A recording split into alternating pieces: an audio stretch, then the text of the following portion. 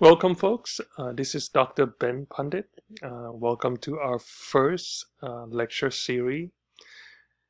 First, before I get into the lecture series, I just want to kind of give you some perspective of what this lectures video is about.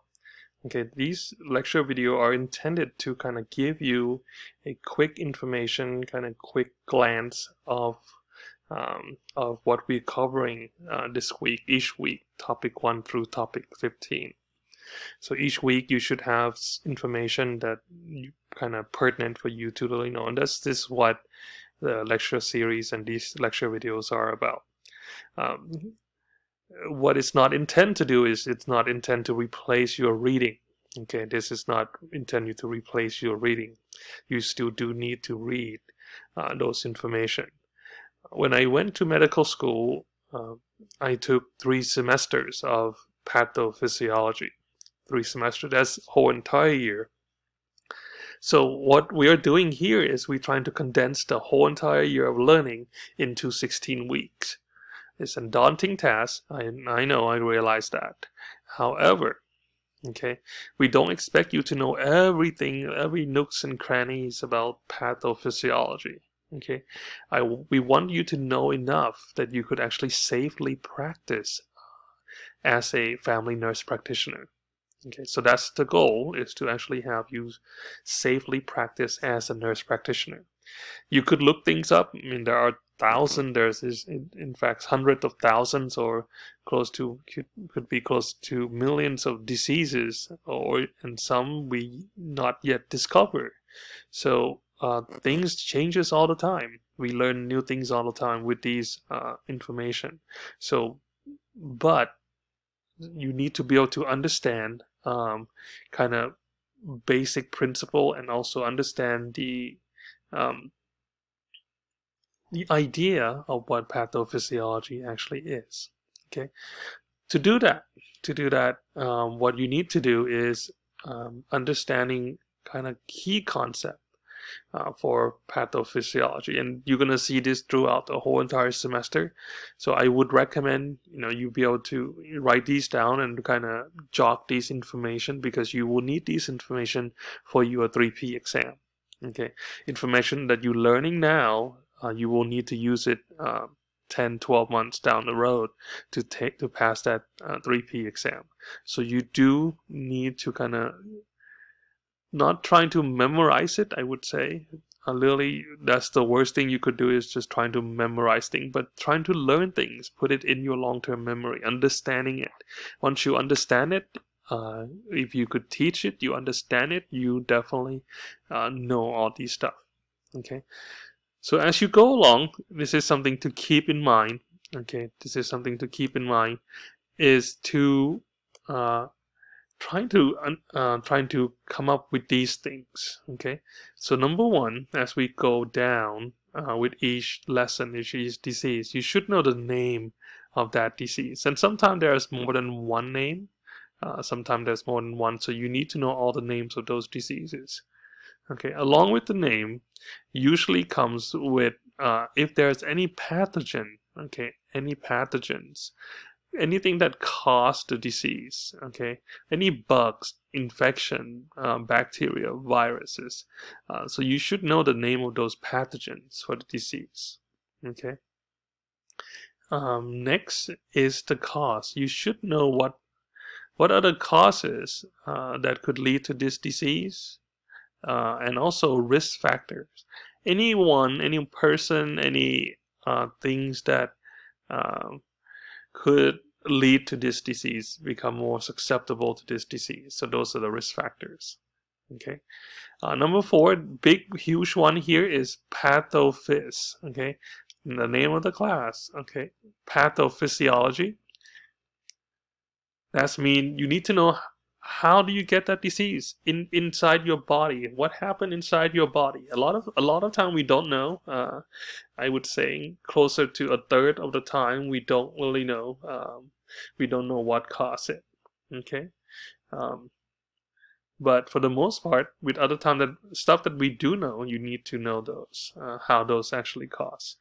The biggest one is signs and symptoms. You need to be able to do signs and symptoms, understand what other signs and symptoms might be. The lab diagnostic, any type of lab you should be running, you should be testing to come up with the diagnosis, which is, next one is differential diagnosis. You should be able to come up with differential diagnosis. And last one is the treatment. What kind of treatment you could actually give to your patient. Okay, the treatment part, I feel that that's the easiest part. I would say that most of you actually have this down. This will be in your pharm class, okay, your pharm. And as a nurse, you actually have you use these treatment all the time because you've seen doctors order them. You've seen all of these treatment being given out. So it's pretty easy for you to understand the treatment. So this is something that you have information before. So some of you may not struggle as much in terms of pharm, but for this is the biggest jump that I usually see here for this class. So pathophys class, this is the part that people usually have most problem with, because you're not used to think in terms of clinician. You're not used to think in terms of finding out what diseases that they have. You're just treating them because someone told you to treat them. This is how you would treat them. Okay, so these first 3 steps will help you become, first 4 steps actually, will help you become a good investigator. You're trying to investigate what's going on with the patient, and these will actually help you, give you tools to actually for you to use to help treat the disease. Okay, 4, 5, and 6, you probably will do this in the health assessment class. We will do it here in this class. We will talk a lot about signs and symptoms. We will talk a lot about lab too as well. So something to keep in mind as you go along. Okay, so with each disease, you should come up with this list. Kind of have a short note, short version of your note should kind of reflects to these. The care on point also reflects to some of these as well. Care on point usually have these first 4, first 5, or first 6 portion actually on care on point. So it kind of aligned to all of the stuff that you are learning. Okay. So keep in mind as we start off this chapter, that's what you're going to be doing. Trying to understand of it, understand the concept rather than trying to memorize them. Okay. Here we go. The first one, which is, this is all pathophysiology book. This is how we start the book. It's called homeostasis. If your body actually undergo homeostasis at all time throughout the day, in the morning, evening, even night when you sleep, you have these stuff going on all the time. Okay, when your body become imbalanced, that's when you're going to start seeing diseases. That's when you actually start seeing pathologies. Okay, so as we cover these information, what I want you to do is to kind of think about it. These PowerPoint just to kind of give you an idea, having you understand the big picture, big concept, key stuff that you do need to know. And then when you want to find out more information, then you go dive in deeper into your textbook, so you could read those information into a deeper level, understanding more complex concept or ideas in your textbook. Okay, these PowerPoints are not meant to replace your textbook by any means, so please make sure to keep that in mind. So when you listen to these videos, these lecture series, just think of it as a general concept that you need, that help you understand the concept. And some of the time we will dive deep into the video as well, but it's good for you to actually go back to your book and then read those portions as well. Okay, so homeostasis, atmospheres, so this is basically in your body that actually help kind of maintain the homeostasis. Everything needs to be in balance. Your pH, your temperature, your fluids, your pressure, everything has to be in balance in order for you to stay healthy. When any of those things out of balance, then you end up with disease. Okay. Transport, you probably learned this way back and probably forget it by now. There are 3 different types of transport: active versus passive. Active, you use energy; passive, you do not. Diffusion, that's usually for molecule. Again, osmosis is a diffusion of water going from higher to lower level. All of water usually going from high to low. If you're seeing any water that's going from low to high, let me know. In fact, there are actually a few videos online that actually show a waterfall that actually comes up, reverse waterfall. But those just due to wind force. Wind force actually causing the water to actually splash up instead of going down. Okay. Huge concept to remember. Is this page. You're going to see this throughout the whole entire semester. It's called negative versus positive feedback. Okay, negative versus positive feedback.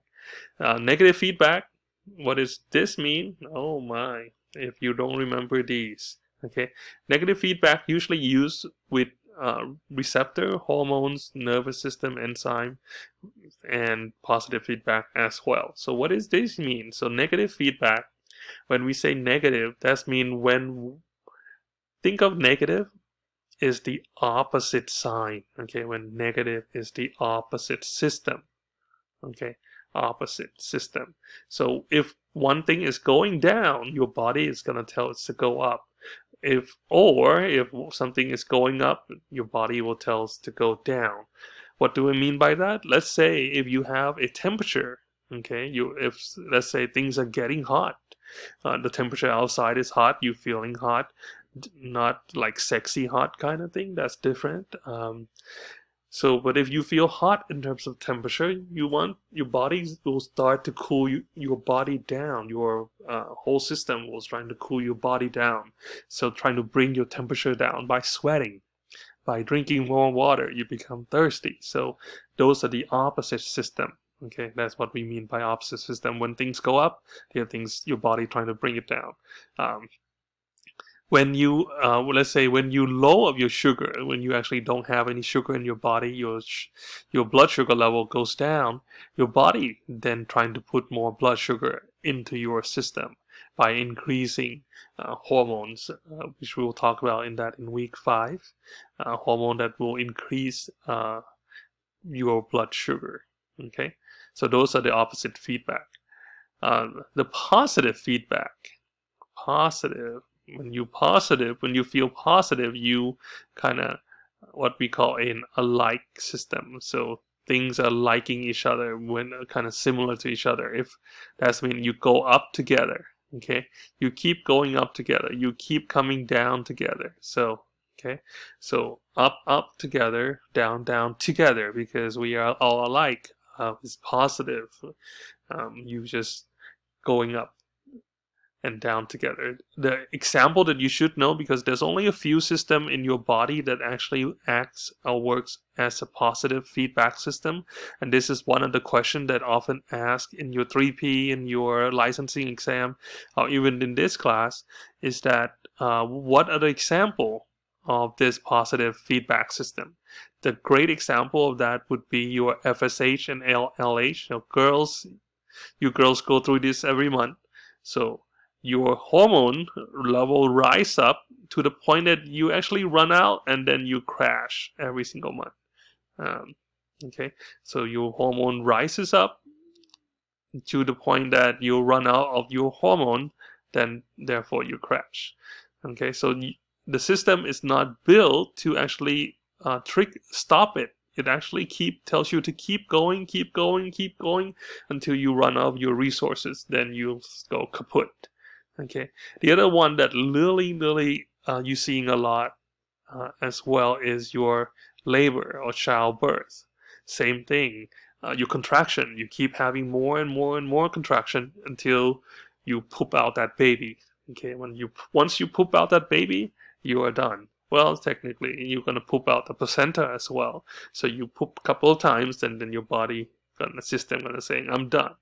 I am done with this after 9 months. So I'm no more. So your system shuts down. Okay. So labor is another. Childbirth, labor is another example, oftentimes used for your exam. So you should know these 2 examples because those are the ones that you're definitely going to see on your exam. Cellular adaptation, we go through the cellular adaptation all the time. That's part of human being also. You have things around you. Technically, you have things that kill you every minute and every second of the day. You could die just about anything and anything and anyone, and from any bugs as well. Okay, so your cellular adaptation, your body has to adapt to all kinds of things that's going on around you all the time. This is for survival purposes. Sometimes, our temperature here goes up to 115 degrees, and your body have to adjust to that. Yeah, lovely days coming. So you're sweating to death kind of days. So there are things that happen in your body all the time, things that you do to your body. Let's say you drink coffee. Yes, coffee is actually acidic. Your body have to adjust to that those acid that you just put in your mouth. You drink soda, you drink Coke. Again, those are acidic. Your pH of 4 and 5. Those are considered acidic. Your body has to balance those out somehow. So your body constantly adapting, even while you're asleep. You're sleeping, your body temperature changes all the time. It gets colder at night, it gets warm in your bed, it adjusts to your movement, so it does adapt quite a bit. Okay. When we talk about pathology, this is where things goes wrong. When you're seeing a cellular injury, this is when things actually gone haywire. Okay, so you could have cellular injury from infection. That's very common. Infection is common cause. Hypoxia. This is the #1 common cause how your cell actually die. Okay, leading to the death of the cells usually is caused by hypoxia. Okay, what is hypoxia? That means you're low in oxygen. Your body, your cell is not getting the oxygen that it needs. Hypoxia, that means you're low of oxygen. Hypoxemia, that means you have a very low oxygen in your blood. And ischemia, that means you actually start causing any type of injuries in your cells, which could lead to atrophy, infarction, and organ failures and damage as well. Okay, we're going to talk about some of these lovely terms shortly, especially free radical. I'm going to go over that really quick. Chemicals, we live in a chemical world. Definitely, you can actually get cellular injury with the chemical. Just like, if you follow our lovely president injecting those Lysol into your bloodstream, yes, you will die, or you could injure yourself pretty badly.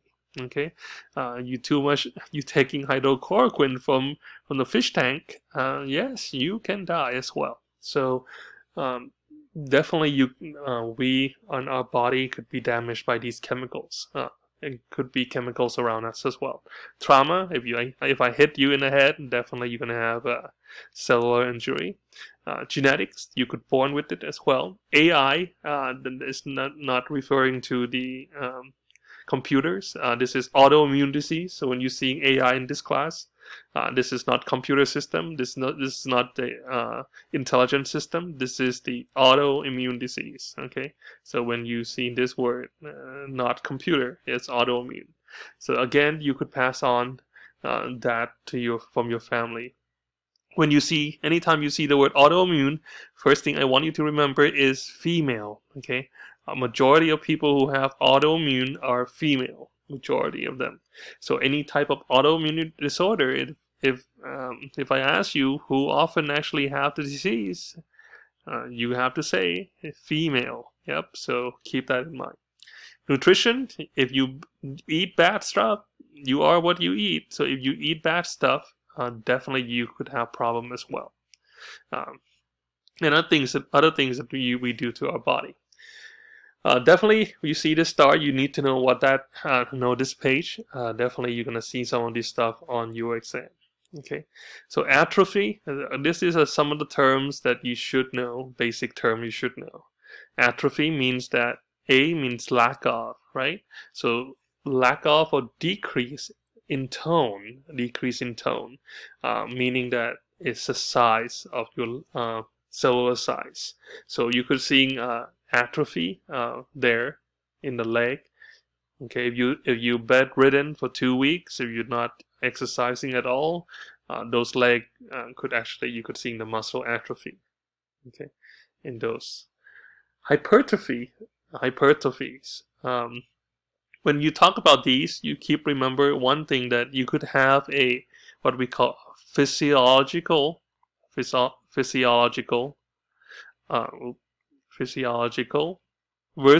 the pathological.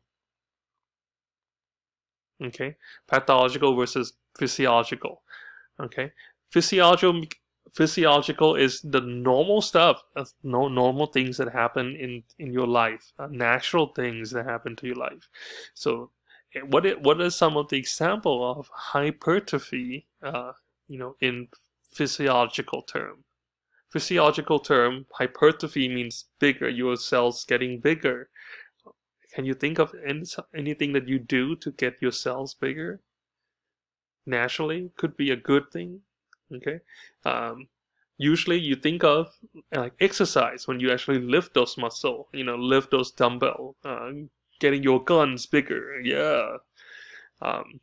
So getting those bicep, your muscle bigger, that's considered a physiological hypertrophy. Whereas pathological, this is kind of deadly diseases that makes things go bigger. So like hepatomegaly, making your liver bigger, splenomegaly, making your spleen bigger. Those are bad stuff, including this one, cardiomegaly. That's making your heart bigger. Having a bigger heart is not good in medicine. In medicine, having a bigger heart is bad for you. Okay. Hyperplasia, same thing. You could actually think about pathological versus physiological. What is example of physiological of hyperplasia? So think about that. Yes. So hyperplasia, that means that you have more stuff. Okay, hyperplasia. So hypertrophy, you mean you just have bigger cells. So hypertrophy is these guys. Bigger cell atrophy, the cell becomes flat and small. Hypertrophy, the cell become bigger. Hyperplasia means that you have more cells, just more the same size cells. You just have more of them. Women actually go through this once a month. So when you actually start building up that wall and shed every month, that's hyperplasia. That's the example of hyperplasia right there. You actually building up the wall of the uterus and then you shed it out every month. That's hyperplasia. Pathological, you have tons of it. This could be a beginning of cancer. You could have moles. You could have skin tag, things like that actually cause more cells in your body. Okay. Metaplasia, that's referring to you having these multiplication of cells just keep multiplying in a different shape and form. As you can see, hyperplasia, you still maintain the same shape, same form, but metaplasia, you do not maintain that same shape or same form. Okay, so the key term to remember for this one is a reversible. Okay, this is a reversible. Things could kind of go back to normal. Let's say if you smoke, you enjoy that lovely weed or joint that you've been smoking, and you decided, you know what, after a year, I think I'm done enough weed, and I'm done enough joints, so let's stop, let's not smoke anymore. This, you could have a metaplasia, you could have a reversible damage that you could maybe be able to return to the normal. Okay, whereas dysplasia is pretty much similar to metaplasia, but dysplasia is one-way ticket. Okay, you are done. You're not going back. It's irreversible. So it's something to remember. reversible. Okay, so something that you cannot go back to. Okay, and this could lead to cancer. So keep remember that this could lead to cancer. So metaplasia. Again, this is the example of hyperplasia here. Osteoporosis. Osteoporosis is example of what example would this be? What term that you would use for these? Okay, osteoporosis. Okay, you think about these terms, these would kind of go along with atrophy. You start losing your cell become thinner and thinner of your bone mass goes down. Okay, osteoporosis, we're going to cover more of this in the musculoskeleton section. Musculoskeleton will talk more about osteoporosis. This is something you should know. Definitely, you're going to see this for girls. You're going to see this for sure. Okay, there's different type of changes. You have reversible, which is good. Irreversible, that's called necrosis. Necrosis meaning that you actually having cell deaths. Okay, so you're seeing this damage, DNA damage. Things cannot is not beyond repair. Okay, beyond repair. You could have acute. You could have chronic. One of the example of chronic that I put here is neurofibrillary tangles. That's part of the Alzheimer's disease. Okay, we're gonna go in and talk about some of these things, and we're gonna highlight on Wilson disease because, and we'll talk about some of these a little bit more in detail with those chapters when we get to those chapters as well. First one is hemochromatosis. Hemochromatosis. This is when you actually have increase the iron absorption, when you're actually storing a lot of iron. Okay. The key terms for some of these would be autosomal recessive. We're going to talk more about what that is. Autosomal recessive. This is a genetic disease, truly. And what you do is you start with the iron deposition into your body everywhere. Guess what's going to happen to the serum iron level? Serum iron level going to go up, right? You think about that. It's going to go up. Same thing with ferritin, transferrin as well, TIBC. All of these levels are going to go up. Liver function test. Your liver function test would go down. Your liver has to work a lot harder to cope with this. Your glucose level is good to look at as well. FSH, LH can actually be influenced by your iron level. Okay, you will see these gray, bronze skin tone, and other things that could lead to like cirrhosis, pancreas stuff. If you have iron depositing in your pancreas, then you're actually going to start having diabetes. Your glucose level going to go up. Your heart problem, the iron could deposit in your heart and valves, could cause valvular problems and your heart problem as well. Okay. Next one, it's a huge one, is called Wilson disease. We oftentimes ask you about Wilson disease quite a bit. Okay, again, is autosomal recessive, something to know. Autosomal recessive. Okay, so what happened with this disease? Before we cover any signs and symptoms, let's talk about what happened in this disease first. Okay, so normally speaking, you eat food. If you eat normal food enough, food that natural food that you're supposed to eat. Okay, these food have at least 1 to 2 milligram copper a day. That's more than plenty for your body. This is tons of copper that you need, more than what you actually need. You only need, look what you need. You only need 0.75 milligram. 0.75 milligrams. So very little copper that you need in your body. Okay, and what we do is we get rid of it. If you only need 0.75. If you take in 2, we would actually pee it out and poop those out. Majority of it is gonna be in your poop. Okay, majority of it is going to be in your poop. Some of them goes to your pee. For the most part, you get rid of these things. You get rid of the copper. For people who have Wilson disease, okay, actually, before we talk about Wilson disease, so normally what happens in your liver, this is how your liver actually get rid of the copper, too much copper. So you have this copper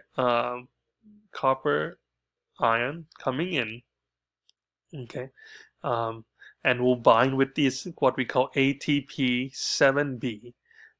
ATP7B, this little protein, okay, this protein is very important protein because this protein will actually help package some of these send these copper into something called cellular plasmid. Okay. So without copper, you have this protein floating around in your liver. Without copper, it's called apocelluloplasmin. Apocelluloplasmin. Okay, and if you bind with copper, it becomes celluloplasmin, and this will actually help you package and get rid of your copper through the bile. Okay, get rid of copper through the bile. So what happened with Wilson disease? You don't have these ATP7Bs. You don't have this protein ATP7B. So your copper start to build up in your body. Your copper start to build up everywhere in your body. Okay, instead of apocelluloplasmin, you don't have that apocelluloplasmin. You actually will have buildup of this celluloplasmin in your body. Okay. You have this buildup of celluloplasmin in your body, and your copper start to kind of packed into your liver cells, your hepatic cells, hepatocytes. And then when it's become too much, things start to leak out. So this thing will start to leak out into your blood, and then it could go deposit into your brain. Okay, deposit into your brain. If you have a lot of copper in your brain, you could lead to dementia. Okay, this is dementia. So you could lead to dementia.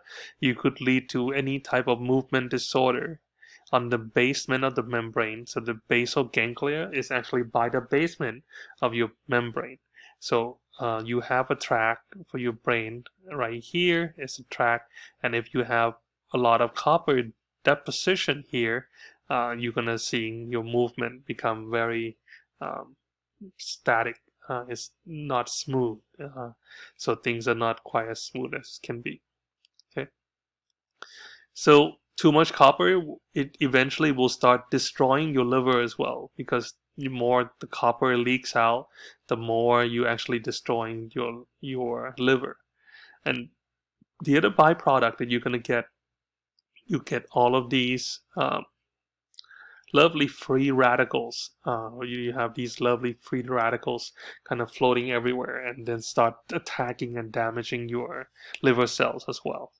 Okay, so keep that in mind, that you will actually end up with cirrhosis of the liver because your liver cannot handle it anymore. Your liver is damaged. Your liver become bigger and bigger. Will start damaging that. You actually will have not brain problem, because it's actually will start to deposit inside your brain as well. So you will have the brain issues. You will see the a ring in your eye, which is what we call a Kayser-Pfeiffer ring. Kayser-Pfeiffer ring. Okay, Kayser-Pfeiffer ring. So these are the rings around your eyes. This is the copper that actually copper start to deposit around your iris here. Okay, you will, if you test your body, you will see a high level of copper, obviously, because it's everywhere. You will see the high level of celluloplasmin. So these guys, I think I might have it backward. These guys is called celluloplasmin. Then when it's attached to the copper, when it's attached, have copper attached, then it actually calls it no longer celluloplasmin. It then become apocelluloplasmin. So without those copper attached, you're gonna have a higher level of celluloplasmin in your body. Your celluloplasmin level gonna go through the roof, and that's also something we could tell that you have Wilson disease. So yes, actually your cellular plasmin gonna go low. I'm sorry. Your cellular plasmin going low, that means you don't have enough cellular plasmin. Actually, I was right in the first time. When you actually have these apple cellular plasmin is when you actually have um, these copper carrying on it. Okay, you have copper, then it's then turn itself from actually without copper is called apple cellular plasmin. With copper is called cellular plasmin. So without the copper, then you're gonna have lower level of cellular plasmin because you don't have copper on those, and then you're gonna have a higher level of the copper there as well in your blood and also in your urine. So for your diagnostic tests, you should run your urine to see your copper level. You also should run your blood to see the lower level of cellular plasmin and also higher level of copper. Couple of treatment that you can do. One is penicillamine. Penicillamine. That's a good it's not an antibiotic property. This is antihistamine type of property. So this is we use this to help with chelating copper. Penicillamine is actually will attach itself with copper, and then will get rid through the urine. Okay. Another one that we often use is zinc. Okay. We use zinc along with ammonium tetrathiomolybdate. Okay. So ammonium tetrathiomolybdate. So this along with zinc will pick up copper and then get rid of through urine as well. So these two are very common treatment that we use for Wilson disease, and also transplant. If your liver is actually not doing too well, then you definitely need a transplant. Next idea is the free radicals. Free radicals. We get free radicals all the time from all kinds of things. You actually have naturally in your body, there's several places that actually produce free radicals. A whole bunch of places in your body that would produce that. Okay. What is free radicals? Free radicals is when the oxygen, if you remember oxygen from your chemistry, you have the oxygen and you have 2 hydrogen molecule like this. Okay, and normally oxygen will be happy, really happy when they actually 2 of them together like this. The kind of think of them as holding hands and sing kumbaya. So they actually a really happy stage when they're in this shape. Okay, when any of these electrons are missing, if any of these electrons on the hydrogen atom are missing, then it's actually become a problem, a huge problem. So if you just look at the electron alone, so let's say if you only have one electron left, that's bad as well. Okay, so you have only 2 left, like this, also not good, and that's called hydrogen peroxide. Okay, you have H2O2. So that's hydrogen peroxide, also not good. So if you have 3, also not good. So all of these can cause, definitely can cause free radicals. So any of these are bad guys that could cause havoc into your cell at any time. So when they lose that electron, when they lose these electrons from the hydrogen, then become really mad, become really upset. So what do they do? Okay. This is one of the examples that you could get the free radicals. Okay, these are the steps that you go from oxygen to water, which your body does this all the time. You actually converting oxygen that you breathe in and convert that to water that you need, and you learn that in topic 3 when we talk about fluids imbalance and all those stuff. Okay, so each each step of the way, going from this side to this side, this is called gain an electron. You're gaining that electron. So gain an electron, that's called reduction. Okay, when you gain an electron, it's called an reduction. When you lose an electron, so lose Ger is gain an electron. Leo is lose an electron, is called oxidation. Okay, when you lose an electron, is oxidation. When you gain an electron, is called reduction. Okay, so you're reducing by gaining these electrons. You become more negative. You adding that negative, so become a negative. So any of these right here, so you could see you have one electron, so just like this guy here, superoxide. When you have two electrons, 1, 2 electrons become hydrogen peroxide, which is this guy here. When you have 3 electrons, you already have an H here, so 1, 2, and you have 2 H here, so there's 2 here. So 2 H, so 2 electron and 1 electron here, so it's 3 electron. That's the hydroxyl radicals. So when any of these guys, let's say when MIA, so these guys could go missing. Instead of going through this process and becoming water, this guy could say, I skip out, I'm done, I don't want to do this anymore, I'm just gonna take a little break. So when these guys goes out, they go crazy. They go definitely crazy.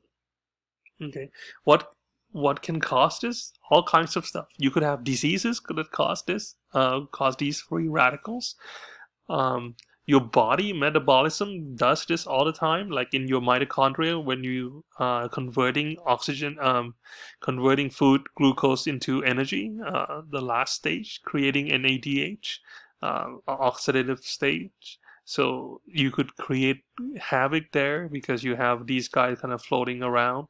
UV light could actually cause this. Definitely UV light. There's no such thing as safe tan. Anytime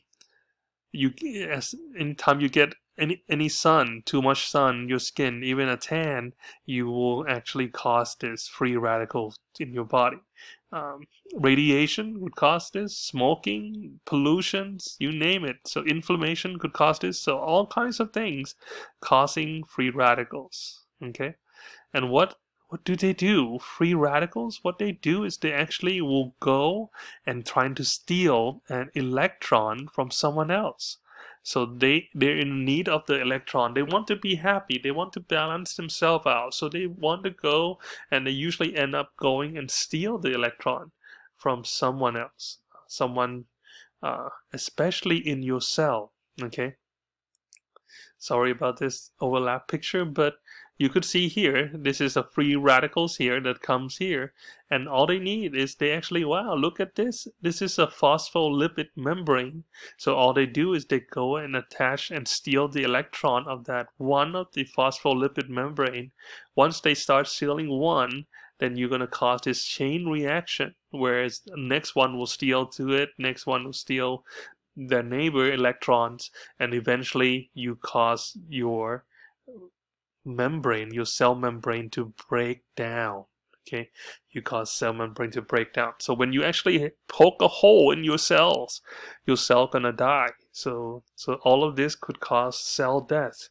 So all of these definitely could cause cell death. So something to keep in mind. Okay, and to treat those, how would you actually get rid of free radicals? If you remember, free radicals could be get rid of by A, C, and E, ACE. Okay, the vitamin A, vitamin C, and vitamin E, those are antioxidant. Another one is also called glutathione. Glutathione. Okay, so glutathione also is an antioxidant that could actually help with this. You do need a combination of 2 glutathione to actually absorb those free radicals. But if you take those on a regular basis, you're keeping your cells nice and healthy. You don't have too many free radicals to get rid of, okay, to damage your whole body. Other terms that you should know Okay, other term you should know, and I'm just going to put it on the next page. It's the same term. You could actually look at it. The same term is on the next page. We'll go over these. Uh, First one, you definitely need to know apoptosis.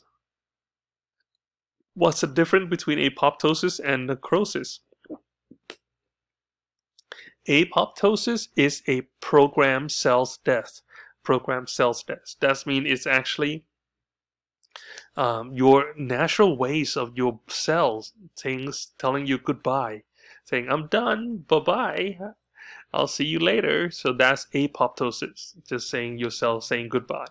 Every cell in your body actually have this clock, this internal clock. It will start killing itself. Okay, you have these internal clock when it actually start terminating it themselves. Researchers actually with anti-aging now are trying to figure out to stop that clock. If we could stop the clock or slow down the clock, your cell could live a lot longer. Okay, could live for a long time. Okay, as we age, the quicker the programmed cell's death will become. You will have a shorter time. Your cell will live shorter and shorter as we age. So if we could figure out the key to actually stop that apoptosis, then we could live much longer. Next one is necrosis. That's a huge key that you need to know. Necrosis, that means your cell's death caused by all kinds of things that cause your cell to die. This is pathological. This is physiological. So physiological is apoptosis. Necrosis is pathological. Okay. First one to remember is coagulative. Coagulative. Just looking at the term coagulating, you think of your blood when it's coagulating. It's kind of like a gel-like. It's just a firm jelly-like kind of thing. Okay, so that's coagulative. So you could see here in the liver, you have this lovely coagulative right here. Okay, the denaturation of protein, denature of your protein. As the same thing when you actually cook that egg white, turning from clear to white, that's the denature of that protein. So heat can cause that coagulative as well. Okay, remember typically you see this in your kidney. Okay, typically it's in your kidney. Okay, very commonplace. Second one is liquefactive. Liquefactive. Okay, liquefactive. Okay. Liquefactive, think of it like cyst-like. Okay, it walls off. You could see here, it create nice little wall here. So nice and walled off itself. Okay, it's forming a cyst. So forming a cyst. So liquefactive, it kind of like a cyst. Okay, so you have a hard shell on the outside, a hard shell on the outside, and you have like a cyst kind of like, okay, cyst kind of like in the inside. Caseous necrosis is the combination of the two. So you have hard shell on the outside. So caseous is really thick hard shell on the outside, and you have nice and liquidy stuff on the inside. Nice and liquid stuff on the inside. So hard shell on the outside, nice liquid stuff on the inside. Okay, and you could see right here, this is very common in TB patients. TB patient, this is called what we oftentimes you see these right here. So all of these is part of TB, so definitely here. Okay, so you have this hard shell on the outside, cheese-like in the inside. Yes, we like to compare it with food, so all of the pathology terms usually related to food. So think of like chocolate, that Rocher chocolate. You have this hard shell on the outside and caramel in the inside. Same thing, so think of that like that. So this is called the Ghon complex. Ghon complex. So when we talk about TB in your lungs, this is the Ghon complex. You have this caseous necrosis inside your lungs. Okay, TB. fat, this is called lipid or fat necrosis, lipid necrosis or fat necrosis. It just look really soap-like. Okay. The other term, the term is called soponification. Saponification, that means soap-like. So it's really liquidy, really slippery. Those are the soap-like thing down here. Okay. Gangrene, you guys probably seen gangrene before. Pretty easy to tell. Okay. Little magic trick there. You could see. Finger on, finger off, finger on, finger off. Okay. So those are gangrene. Those are necrosis as well. Okay. I would love you guys to watch this video. This video has to do with Special K, not Special K, Crocodile, sorry. That's a different drug. This is Crocodile. Crocodile is actually a synthetic version of opiates. They use gasoline, mix it with opiates. So really synthetic version. And most people who use those tend to cause their arms and leg to fall off. So, and you could see all of these stuff on there and see whether you could guess which one is which one is those that you actually seeing, what type of necrosis you see in this video. Okay, so,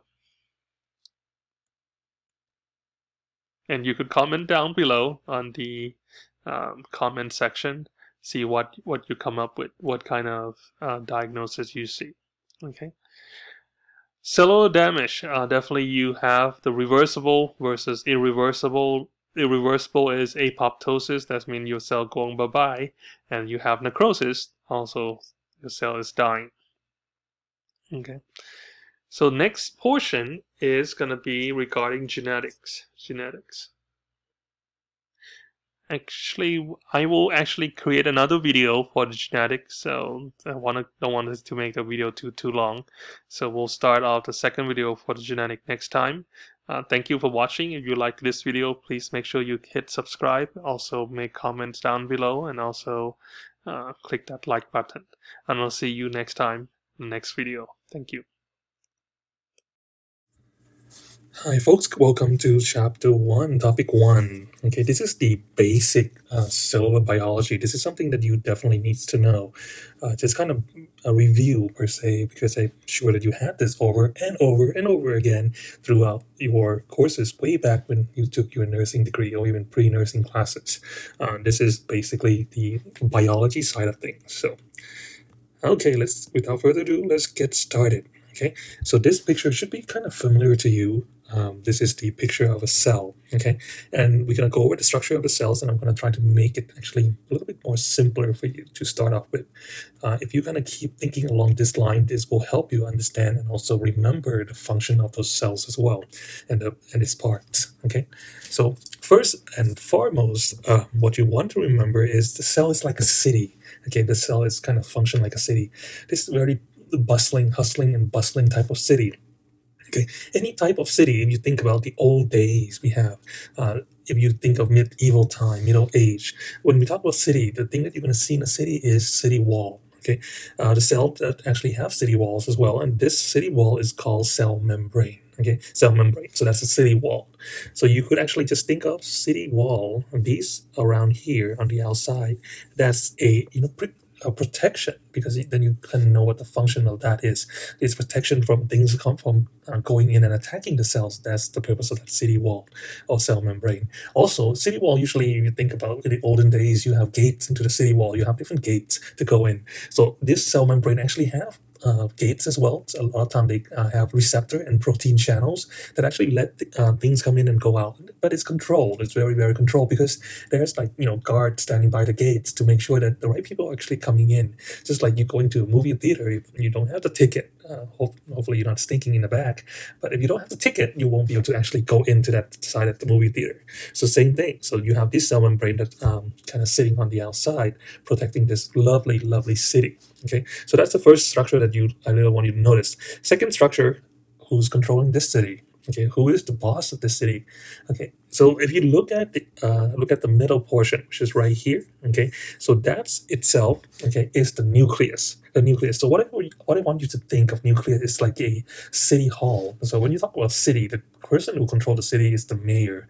That's the big wig of the city. That's the big boss of that city. So basically, the mayor is the boss. Okay, but mayor, don't work from home. Well, aside from this pandemic, but usually they in a city hall. Okay, so the building itself, the city hall, is the nucleus, whereas the nucleolus, which is the center part, think of that like mayor's office, an actual office of the mayor, where the mayor kind of sitting in the comfy chair, him or her sitting in that comfy chair, and then kind of giving people orders. So pretty much your cell work the same way. Your nucleus is the city hall, and then your nucleolus is basically the office of the mayor. Okay, and who's in this office? This is a key thing to remember because this actually show up on your test. People actually sitting in there is basically the mayor. Who is the mayor of this lovely cell city? The mayor of this cell city is, you guessed it, is the DNA. Very good. So it's the DNA that's the mayor of the city. That's the DNA. So the DNA kind of sit lovely inside the city, but DNA is not alone in here. Okay, DNA is not actually alone in this lovely city office. DNA usually likes to order people around. So when they order people around, okay, they actually send out messages. Okay, it's messages. So let's put that in a little envelope. So send out emails. Okay, so you're going to see the DNA in here, the mayor of the city, but also you're going to see something called RNA. RNA is, think of that like a messenger, as a message that you send out to tell other people what to do, pretty much. So basically, the RNA is the email, which can be found in the nucleolus as well, in that mayor's office. Okay, but if you come out from that mayor's office into the nucleus, between the nucleolus and nucleus, would you be able to find the mayor? No, you won't be able to find the mayor. The only thing that you can find there is possibly RNA. RNA, the email could be kind of hanging out around in this area, kind of part of the city hall. Okay, so the mayor always stay in his office or her office, always. So the DNA is always stay inside that office. So you're always going to find DNA in there. What else are you going to find in nucleolus? You're definitely going to find RNA, which is the messenger or the email that the DNA is sent out to tell people what to do. Okay, so that's good. So that's the nucleus, the huge part, kind of over. Another huge part I just want to point out is this lovely guy here. This is the mitochondria, which is the powerhouse. So you could think of it as APS or SRP, depending on where you are in the city. Okay, this is the APS or SRP. They're charging you like crazy. So they're making energy. They're making energy for the rest of the city. They're actually giving the city power to be able to function normally. So that's mitochondria. Another lovely folks that you'd probably want to pay attention is this lovely guy here. This is called lysosome. Lysosome, yes. Who is lysosome? Lysosome, think of them as the waste management. Okay, waste management. So WM, waste management. So these are people who are picking up garbage. Yes. So without trash collector, things will get dirty in town. So the trash collectors will have to go around and collecting trash. So lysosome does the same thing, kind of clean up for you. Think of them like a cleanup folks. They just want to clean up. Same thing with peroxisome. Peroxisome, if you think of hydrogen peroxide, peroxic, and that's kind of like bubbly stuff. It kind of kills stuff as well. It kind of get rid of stuff, so clean stuff as well. So these guys are the janitors of the city, waste management. Okay, so those are the three big ones that definitely you need to know. Next one, we're going to talk about the little complex here. We're going to look at all of these lovely complex and talk about how does these actually work. And we're going to go into a little bit more in detail. But before we do, a couple of things to point out. One is called the centrioles. Centriole is very important for the cell when the cell actually divide. When the cell split and creating two cells, centriole actually become very important players in those. Okay, and in cells, cell is kind of liquidy. Your cells have a lot of water in them. Majority of your body actually water, and the majority of the water that you have is actually inside your cells. So the cytoplasm the cytoplasm is basically all of these water. You could think of it that all of this is in a pool of water. Okay, your cell. We only see like half of the cell like this because they cut it open, but in actuality, it's like a circle. Think of it like a complete circle. So you actually have this cell is full with liquid inside. So things kind of swim around in this liquid. Things kind of move around in this liquid, which is good, and also kind of help protect your cell as well. If you have like foreign invader, things kind of slow down if they have to swim through that liquid. Have to slow down a little bit.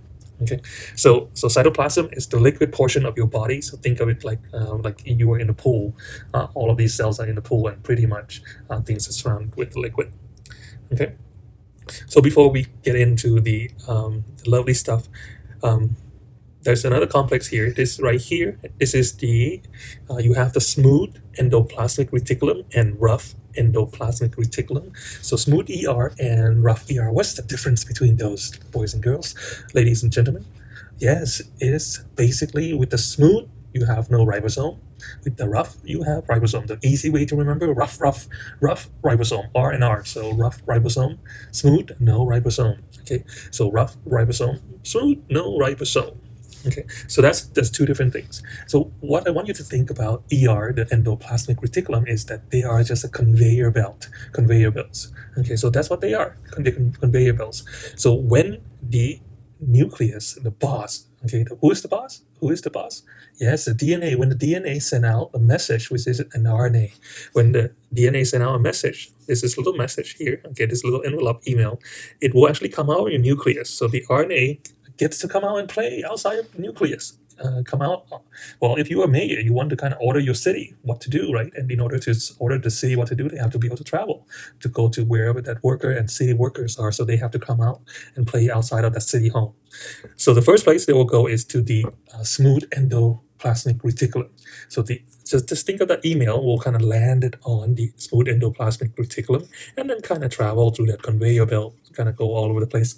Think of Amazon, when you send package or when you buy stuff and then you have these elaborate maze of conveyor belts that Amazon actually send package to different people. So same thing, this is an elaborate maze of conveyor belt. And once they get to the rough endoplasmic reticulum, okay, that's when the magic happens. That's when the ribosome there. Okay, so what does ribosomes do? What is the function of ribosome? If you don't remember anything, this is one of the biggest thing to remember because this is the future of medicine. Future of medicine is dressed right here. It's called ribosome. Okay, so what does the ribosome do? I always think of ribosome as the hard-working people. They all just always work and work and work, and they only have one function. And what they do is they actually make protein. So ribosome is protein synthesis. So synthesis, fancy term for making. So it's actually they're making protein. Okay, so that's all they do. You said, wait, Dr. Pundit, Dr. B, whoa, hold the truck. Why is that so important? Why is making protein such an important thing? Well, you know what? Making protein is actually a key to tell your body what to do. If you want to increase your temperature, if you want to decrease your temperature, if you want to actually make more red blood cells, if you want to decrease your red blood cells, it's all protein message. These protein will tell other cells, communicate to other cells in your body saying, hey, let's get together and let's do this. Okay, we are low on blood. We are low on red blood cells. We are low on platelet. We need to make more. So that's what these protein does. Okay, so and now we are at the point, science and medicine, at the point that we can replicate and make these proteins.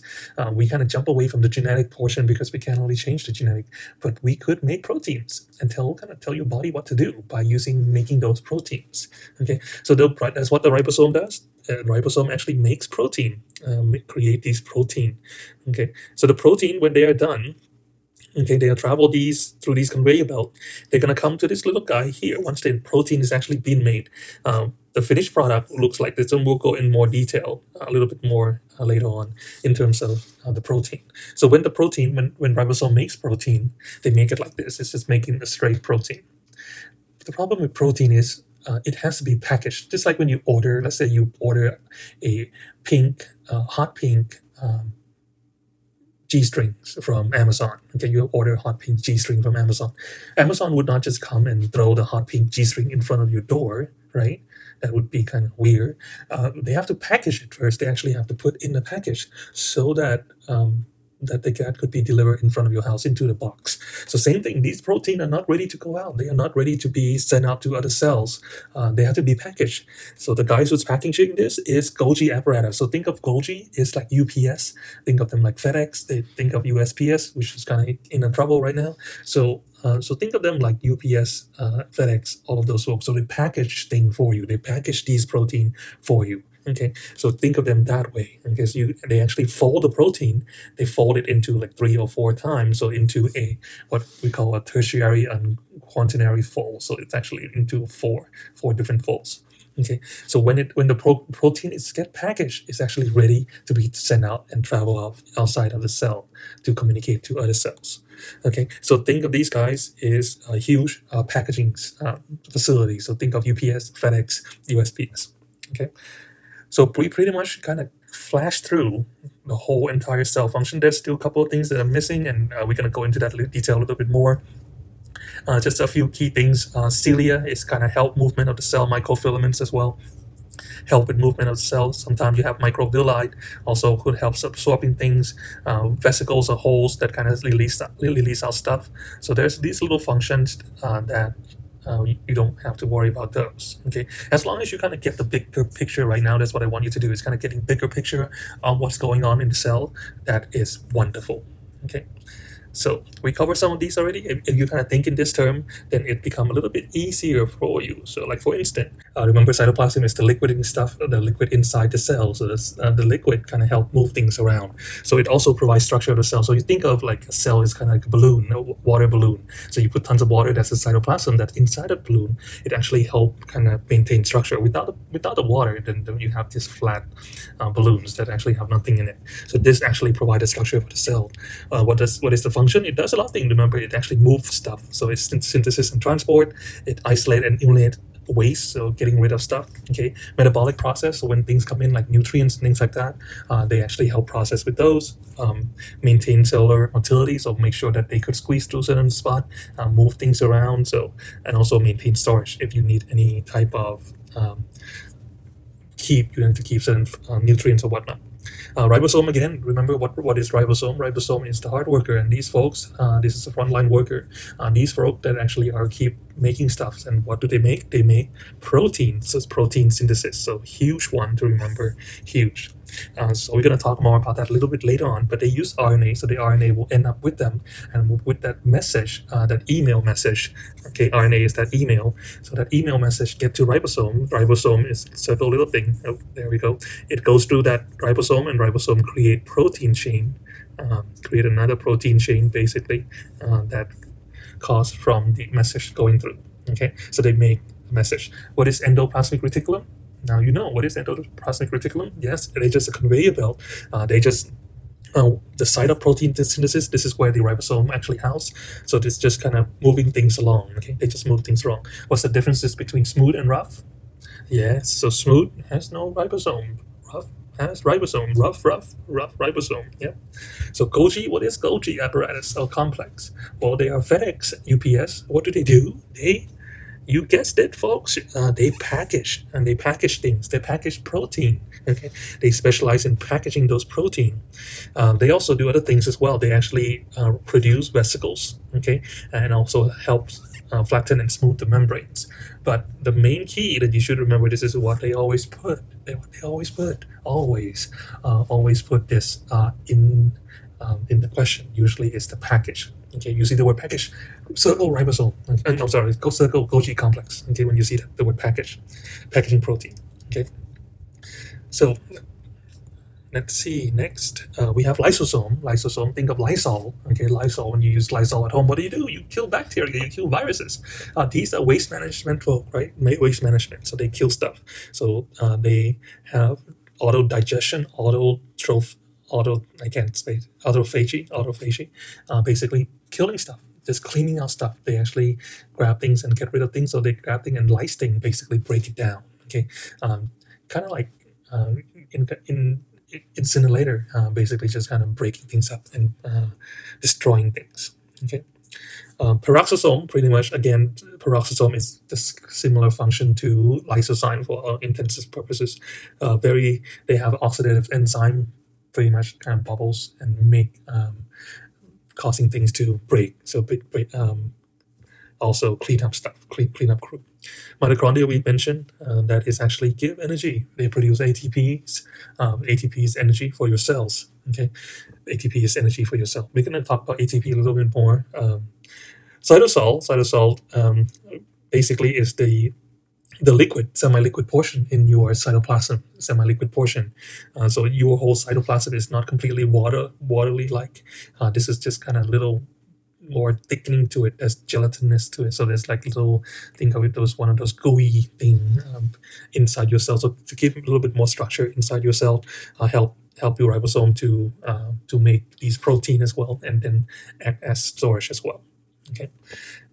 You have cytoskeleton. Those are basically the backbone of your cell to kind of give the framework. Think of it like you create any dome structure. When you create any buildings, you actually need some type of steels that actually for those buildings, especially for sky riser. So you need these little beam to give a little shape to the building. And same thing with these. When you inside your cell, you need these little frame of work to kind of give your cell a little bit more structure to the cells. Okay, and there's different things that it does, like microtubules. They have microfilaments. All of these give a little bit more structure to the cells. Plasma membrane, we talked about that already. This is where the city wall is, the cell membrane, plasma membrane, to give a little structure from the outside. One thing you do need to know, okay, you need to know with the plasma membrane or cell membrane is that this is a phospholipid bilayer. Okay, bilayer. Okay, so phospho does mean it actually has phosphate in them. Lipid does mean it has fat in them, and then you have two layers of those. Okay, so where's the phosphate? The phosphate is here on the top. Okay, this is where the hydrophilics, they love water. These guys love water, but they have a lipid tails, which is they hate water. So these guys are like, oh, I'm just like cats. I don't like water. I just don't want to be in water. So these guys don't do well with water. So if you notice, they actually line up in bilayer. You have two layers. You have one layer here, and you have the second layer here. This love water because your body is filled with water, both from the inside and outside. Inside your cell, it has water in them. Outside your cell, you have water in them. So you don't want to actually expose your lipid on the other way, which is kind of amazing design, because then you have the side that love water touch the water, and you have the side that hates the water stay in the middle. What this does is it actually prevents certain hormone. If you have the water-soluble hormones, water-soluble hormone cannot come in because they cannot go through the lipid portion of it. Okay, they cannot go through the lipid portion of it. But if you have a lipid hormone love this because this is going to slip right through pretty easily. They actually could slip right through pretty easily. Okay, so we'll talk more about that when we get to the endocrine section. But for now, all you have to remember, this is a phospholipid bilayer because you have two layers, and you have a head of the phosphate, which is love water, and the tail of the lipids hate water completely. So how do cells stay together? Okay, this is another things that you learn back in Bio 201. So how do cells stay together? There's different ways that cells stay together. One is called adherence, desmosome, and hemidesmosome. So those are the three things that they actually help in terms of the attachments. Okay, adherence is basically, think of them like just a rubber band, just kind of tied it together. You have this little kind of zip tie that tie them all together. That's the adherence. So like you kind of adheres, like sear it, like using heat to kind of seal things. Okay, so that's what the adherence is. Whereas desmosome, you actually have more of an anchor. You actually have like a little button, and you actually anchors through. You have this little thing, like little welding. Think of like little weld. They just weld through. Make sure they all stay together, nice and tight. A hemidesmosome, hemi under the hands mean is half, but you actually, hemi is mean half. So what you have is you actually have half of that on the bottom. You're not connecting on two sides, you're only connecting to one side. And they usually is the anchors down to the bottom part of the membrane of the cells.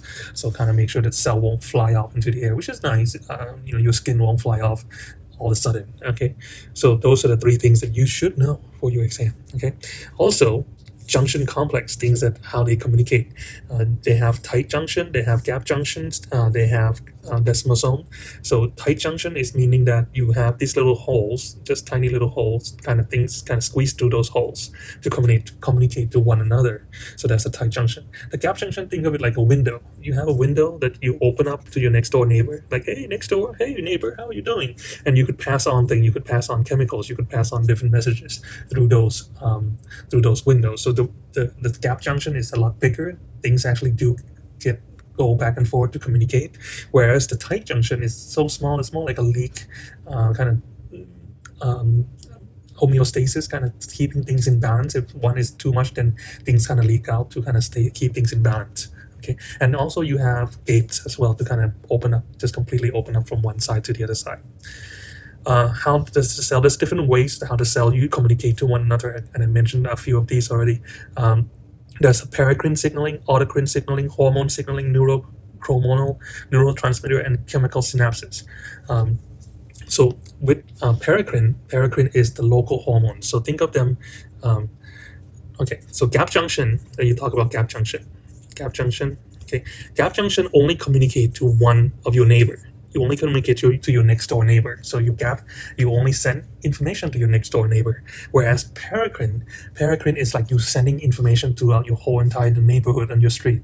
So your whole entire neighborhood on your street know about this guy, know about this event that's coming up. So know about whatever that information you want to communicate. The whole neighborhood knows it. So this is what we call paracrine, kind of local area, cover the whole entire local area. Autocrine, on the other hand, is a little bit more specific to the system. It's actually a signaling that actually tell what each system does. Okay, whereas hormonal is basically it affects your whole entire body. It's not just one thing; it's actually your whole entire body. Neurohormonal is basically from your brain. Your brain actually starts releasing hormones, and one of them would be posterior pituitary gland. Your posterior pituitary gland will actually release hormones like oxytocin and ADH to tell your whole body what to do. And neurotransmitter, you guys remember it, is how your nervous system, your nerve communicating to one another. Okay, your nerve communicating to one another. That's the neurotransmitter. And whereas chemical synapses is aside from the neurotransmitter, you might have other chemicals, other things that you want to communicate in there. You have other things that actually going through, like at the neuromuscular junction, like you have acetylcholine to tell your muscle to move, to contract, things like that. Okay, so different example of how your body communicate to one another. Okay, let's get to a few terms like anabolism. You guys should know. Energy is using catabolism. Cat likes to break things. Ana likes to build. So ana, you're making energy, whereas catabolism, you're breaking things down, and energy is release. So you're breaking stuff up. So cat breaks stuff. Ana build stuff. When you build stuff, it requires energy. It requires currency. You need to pay someone to make things for you, build for you. So you give ATP. Just think of ATP like a currency for your cells. Your cell don't use dollars. Your cell don't use any money. So they use ATP. So basically, that's the currency in your body. So when you Ana build stuff, or Ana, you need to pay Ana. So basically, you have to pay Ana in form of money or ATP. Same thing with catabolism. Cat likes to break things down. When you break things down, you create energy. Second law of physics, energy always conserved. No matter what you do, once you break things, you get energy back. We talk about role of ATP. Role of ATP is the energy that we use in our body. So ATP is almost like a currency that you actually use throughout your whole body. When you want to get into your cells, when you want to do things, how your cell actually could keep going is because of ATP. Without ATP, your cell actually could be completely dead. Okay, so how do we get that energy? We actually get that energy from food that we eat. Okay, food that we eat. In order for us to actually use the energy, we need to have some food or something to come in to actually cause that energy. And one of the main things for biology is basically when we talk about food, we talk about plants or trees. So tree, usually, this is how they get their energy. They get their energy from the little thing called the sun. Not little, but pretty big. So it's energy from the sun. This is what in a form of what we call photosynthesis. So the sun provides the energy to the tree. The tree actually converting using the heat from the sun, the light from the sun, converting that into a molecule called glucose. So carbon, hydrogen, and oxygen. So C6H12 and O6. So that carbohydrate is actually storing in the tree in the leaves in the tree, because the tree actually using photosynthesis to converting that energy to glucose. Okay, and when we eat plants, we actually converting. So when we uh,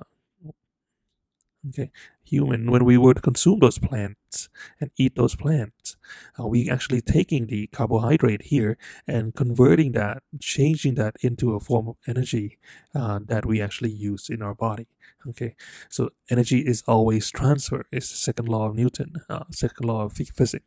Energy are always transferable. So basically, the energy from the sun was first transferred into carbohydrate into plants, and then again it transferred from plants, those glucose carbohydrate, then transfer into your body to actually provide your body with energy throughout your whole body. Again, a transferring of energy and storing of energy. So storage, your body actually will keep those and store those energy in your cells. Okay. Basically, that's how food works. You actually eat food, you digest food, you have glycolysis, basically breaking the big carb down to a simple structure of a couple of glucose. Okay, glycolysis actually happen right outside of your mitochondria. So glycolysis is right on the border, on the outside of your mitochondria. This is breaking the big stuff down into a smaller, usable stuff, to a smallest unit, glucose. Okay, that ready to break in, actually converting glucose into something called pyruvate. Okay, pyruvate. So in this process, changing the glucose form into something that your body could actually break it, create energy. Okay, so pyruvate. This happened just right outside on the border, on the outer layer of the mitochondria. And then you have something called citric acid cycle. Citric acid cycle, this is converting that pyruvate into energy, into ATP. Okay, ATP and NADH. Okay.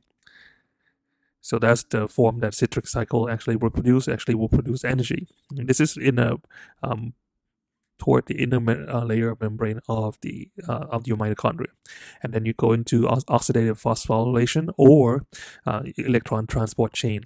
This is to happen inside in the membrane of the mitochondria, where you actually converting the NADH, converting that into ATP or energy, with more energy. Okay, so 3-step. Basically, going from the glycolysis from the outside, using glucose, breaking down the pyruvate, citric acid cycle or TCA, then breaking those pyruvate, creating energy from the pyruvate, and then also oxidative phosphorylation, converting this NADH, removing the hydrogen, giving the energy from removing that hydrogen. Passive versus active transport. That's passive means simply does not require energy. Active, you use energy. Okay, you need ATP to actually make things happen.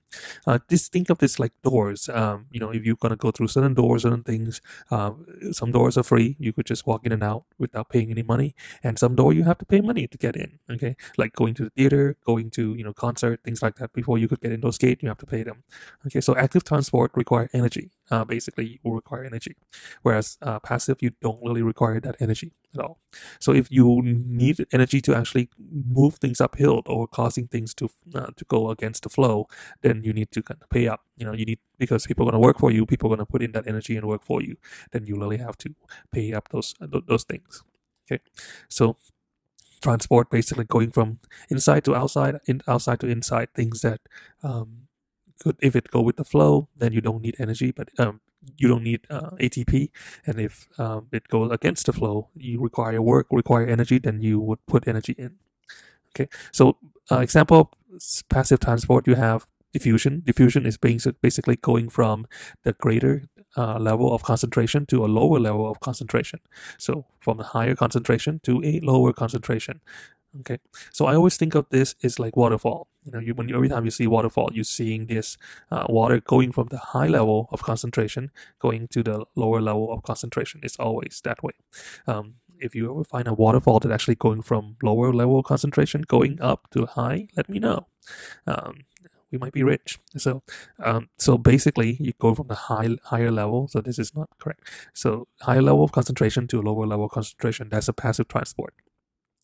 And you have filtration. Filtration is basically talking about hydrostatic pressure.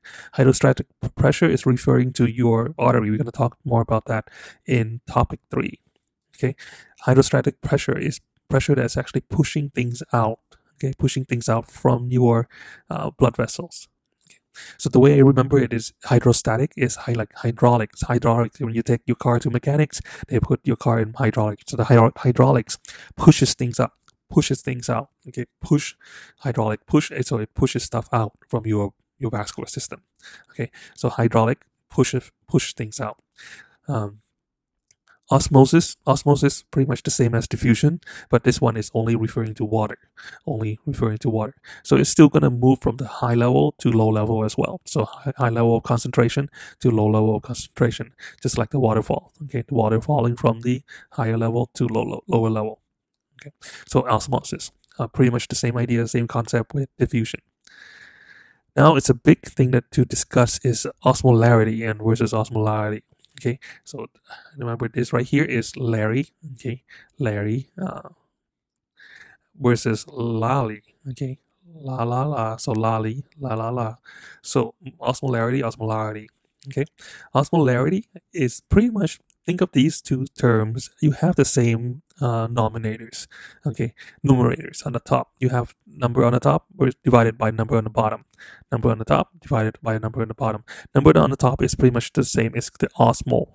Okay, the number on the top is the same. Basically, it's how much solute you actually have in that solution, the concentration of the solute. Okay, so let's say you have the liquid here, you have solute. So how much solute is kind of dissolved in that solvent? Okay, so osmol is how much solute is actually in your liquid. Okay, how much stuff you have in your liquid, like salt per se. You have your salt here that ready to be dissolved in this water. Okay, so that's the osmol, is the salt portion of it. How much you have salt in there. And the bottom portion, this is the difference comes in. The bottom portion, osmolarity, Larry is liter. Okay, Larry is liter with the R. Okay, so when you think of liter, it's end with an R. Okay, I know sometimes you think of Larry, you should start with an L, but both of them have an L, an R. So Larry is the liter, whereas Lali is kilogram. Okay, Lali is kilogram. Okay, so how is this different? Is if you actually think of this liquid here, okay, when you have liquid inside the cup, the osmolarity changes if you actually increase the temperature. You actually create that fire. The solution could actually expand the liter. Once you actually, let's say you have ice in here, you have tons of ice, and you start to heat up, the ice start to melt, and guess what happened to the liquid in terms of the volume of the liters? The volume could actually potentially goes up, because of these ice actually start to dissolve. So you actually be having more volume in there. Whereas osmolarity is no matter how much temperature you have, it doesn't actually change the weight of the water. The water weights stay consistently the same. Okay, and this is why we use this one more so in medicine, and we base this one when we talk about your serum osmolarity as your urine osmolarity. We're referring to this one. Okay, so this is something to keep in mind. You're gonna see this again in your topic 3. So keep in mind there's a difference between osmolarity and osmolarity, and basically it's the liter versus the kilogram. Okay, the liter end with an R, osmolarity also end with an R. Okay, Larry end with an R, kilogram end with an L, osmolarity. This is the key things that you definitely need to know, because you're going to see this in your exam. Okay, the differences between isotonic versus hypertonic and hypotonic. Okay. Isotonic, iso mean the same, iso same. Okay, hyper too much, hypo is too low. Okay, too low. So isotonic meaning that you have the same solution. If you actually put your cell in isotonic water, your cell will stay the same because it doesn't change. So when we give you a saline solution, normal saline, that's the same concentration with the particles. So your particle will not change, your blood cell will not shrink. Okay, but if you have hypertonic, okay, hyper meaning that you have more pressure to putting more pressure, you have more solute pressuring the cell. You have more pressure to the cell would actually shrink. The cell will become smaller. Whereas hypotonic, if you have a hypotonic solution, the cell become bigger because you have fewer pressure. You have a very little pressure to the to the cell. The cell actually swell up, and then if it really feel pressure, the cell could burst. But that has to be a really extreme case. Okay, really have to be extreme case. So think of this. So if you have, let's say you go into this Gilligan's Island, you go doing this 2 hours tour, and then all of a sudden you get stuck on this island or in the middle of the ocean and you have no water, and you start deciding, okay, I'm so thirsty, let's just drink on the ocean water. If I drink on the ocean water is the seawater is the hypertonic solution. So if you were to drink the ocean water, what happened to your cell? Your cells start to shrink. Okay, your cells start to shrink, your blood cells start to shrink, and you still become even thirstier, actually become more thirsty when you actually drink hypertonic solution. Okay, so when you become, you're going to become a whole lot more thirsty when you actually drink ocean water. Okay, so that's when you drink hypertonic solution, and you're going to go crazy because your cell is going to be starving to death, and your cell becomes smaller as well. Whereas hypotonic solution, that means your cell actually need water. Can you think of example that we have? The good example is Gatorade. Gatorade, people think, whoa, back the truck up, Dr. Pandit, Dr. P, yo. Well, Gatorade has nutrients in it. It has electrolytes. Yes, it has electrolyte. But the Gatorade is actually a hypotonic solution. Which means that when you drink Gatorade, a lot of time your cells become bigger. A whole lot bigger, so it will actually help replenish the water that you actually lose inside your body. Okay, so that's the hypotonic solution. So active transport, what's the difference? Active transport require ATP, use of ATP. Again, simply put, one of the things that it does is they have the sodium-potassium pump, which is kind of controlling the sodium and potassium going inside and out of your cells. Endocytosis is taking stuff in. You have pinocytosis, which is ingestion into the cells. Phagocytosis, which is large molecule, is kind of think of them like Pac-Man. I always think of phagocytosis. Is like Pac-Man. You actually have one big guy chomping down on the other smaller guy. Okay, chomping down on that smaller guy. So that's the phagocytosis. Pretty easy to remember. So macrophage does this all the time, where they eat up on a virus or bacteria. Okay, so that's phagocytosis. Endocytosis, you have these different type of mediated things that you should kind of have an idea on, just kind of general idea. Exocytosis is when you kind of kick stuff out, when you don't need things anymore, and you just kind of release it into the wild. That's exocytosis. Okay, so now we're gonna shift gear a little bit and going into kind of review from your Bio 201 that actually talk about action potential. With the action potential, what you need to remember is this little tiny graph here.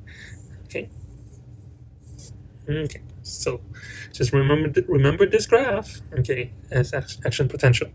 So when you're going up that roller coaster ride. You're going up, that's called depot. Okay, depot. This depolarization. So things kind of charging up. When you go to Home Depot, you kind of charge up your class. You just kind of max out that credit. Just max out your credit card. So take it to the limit. Yes, just like the Eagles. Take it to the limit. Okay, so that's the depot. You actually go. It's depolarization. It's actually you charging up yourself. Okay. Once you hit the threshold potential is where it's go no go signal, like NASA. You have go no go launch, and this is where you definitely gonna go. If you don't hit this part, no go. If you pass this part, you definitely gonna go. Okay, all men kind of know this. We kind of know how that feels. So when you get to that certain point, it's a go time. Yep, no stopping. It's a go time. So Repo is coming down. Okay, like when you get your car repo, you're feeling down. Things just coming down, and you're just feeling depressed because your car being repossessed. Okay, repossessed. In this case, is repolarization is coming down. So this is charging up. This is charging down. Is coming down. Okay, then you go into the refractory period. This is the refractory period. That means nothing is going refactory. It has to return you to your factory. So return you to everything to factory, nothing is working. So men does this as well. Once you hit that climax, once you hit that orgasm, no going for a while. This is done. You close the shop for a while until you get ready again. So that's refractory period. Works the same way, exactly the same way, same concept, the same graph as well. Okay, for men. So basically, refractory period, this is where it's no go, honey, no more, no mess. I'm just tired tonight. So that's it. So that's the refractory period. And you have the absolute and relative. Absolute, that's mean no way, Jose. This is it. This is, don't even touch me. I'm not, it's done for tonight. Okay, it's not going up anymore. Relative is maybe if you really want it, maybe. Okay, that's the relative. Okay, and then you have the hypopolarization and hyperpolarization. Basically, that's the state of your cell. Your state of being excited, which is hyperpolarization, and hypo is basically coming down. Okay, hyper is just kind of exciting the cell. Okay, and then you get back to the resting potential, which is here. Resting potential, RP. Okay, so hopefully this kind of jog your memory and kind of make it a little easier as well, kind of more colorful as well. So this is basically a picture of your neuron, your axon and your neurons. When you have these, when you want to send signal in your neuron telling your body what to do or thinking, then you have these crossing of the sodium and potassium pump, going in and out. When you're actually resting potential, sodium usually stay outside of your cell. You have tons of sodium outside, as if you remember, your sodium values is higher, is 140, whereas potassium usually inside your cell. That's why the number is lower at 3.5. So, but if you actually look at potassium in your cell, potassium number in your cell is going sky high in the hundreds, whereas sodium in your cell is very low, 2 or 3 as well. Okay, it's the opposite. So when it's go time, the sodium will go in, okay, kind of charge up, become dipole, and when you hit that peak, and when it starts to come down to going down to repole, then you actually have potassium exchange as well going out. Okay, and then it kind of stabilizes when everything get back to normal. Now we're gonna talk about the principle of biology of cells. Okay, the reproduction of cells, your cell cycles. This is the basic of cells. Okay, your cell cycle divided in this way. You have G1. Okay. Okay. So you have G1. You have S phase. You have G2, and then you have this lovely phase in the middle right here that transition into what we call a mitosis that occur right here. Okay, so wait, what is this all about? Okay, so when your cell born or divided, okay, your cell go through in these phases. Okay, definitely going through these phases. So think of G as growing. Once your cell divided right here, your cells actually start to grow. So G1 is growing for the first time. S mean that your cells start to making double of your DNA, your chromosome. Okay, it's actually double the chromosome. So if you always remember, the chromosome looks like this. You actually have 2 portions of your chromosome, just like the little X there. Okay, so what happened is normally your chromosome looked just like this, only one-sided. But when it happened at the S portion, the S portion make a copy of that. So then you actually have the X shape. That's happened at the S portion. So your cell actually double those chromosomes. So that's why we have 23 pair of 46 chromosomes inside your body. G2, right here, G2 means it's grow a little bit more. Once you actually double your chromosome, you want to kind of grow a little bit more, getting a little bit bigger. So this is, think of it like adolescent stage. This is more the mature state, the adult stage. And that's when you're ready to reproduce. Okay, you'll replicate or reproduce. So this is when you could think of marry and have kids. So then you want to think of it that way, that's fine. So your cell basically, they don't marry themselves pretty much. They could reproduce by themselves. So they marry themselves, they split themselves into 2. So G1 grow as DNA replication, making more DNA, so double down the bed, so you have 23 now is 46 chromosome, and G2 grows on more, and then going into the phase of making more cells. Okay, the phase of making more cells, easy to remember, is PMATC. Technically, is PMATC, PMAT. Okay, so P is in prophase. Prophase, you're gonna see the prophase is when the envelope of nucleus has become kind of lighter, it almost kind of disappear, but then you're going to see very clearly it's called condensation. So this is the key term to remember, condensation of the DNA, okay, of the chromosome. So condensation of chromosome happen right here, whereas your chromosome kind of get denser, and you actually could be able to see it in the microscope. When you look into in a microscope, you're like, wow, now I could see it. That's called condensation of the chromosome. So so the nucleus envelope start to disappear, the centrioles start to going apart, start to developing the pole, the spindles to actually separate them. Okay, and the envelope is gone, and now you have condensation. The key things is the condensation of your chromosome. Metaphase, meta or met. So always remember, just like a junior high school dance. So meta is meet in the middle. So your chromosome meets up in the middle. So they line up like little junior high school dance, like junior prom dance, homecoming dance, right in the middle of the basketball court. So they actually meet up in the middle. So meta, meet up in the middle. Ana is going away. So Ana, meaning that these are start to pulling away from one another. So they actually further apart. So these chromosomes are further apart. They say bye-bye to one another. Like, oh no, nice to meet you. And we're going apart. So Ana going apart. And then telophase. Telophase is way on the other end. So they actually, these chromosomes are way on the other end. And now you start to see what we call cleavage. Yes, not the breast, but the cleavage of the cells. That means you have these little dip. The cells start to divide itself. So telophase, just think of, they're so far from each other, they have to telephone each other. So Ana is going away. Telophase is, they just so far, they have to phone each other. They have to call each other by phone. Okay, and the C, which they don't list here, is called cytokinesis. That means you're actually creating a brand new cells. You're making a brand new cell, and then the cell go back to that cycle again. The G1, G1S, and then G2. One thing I do want to mention is that it's a certain cell that actually do not go through these. They go through G0.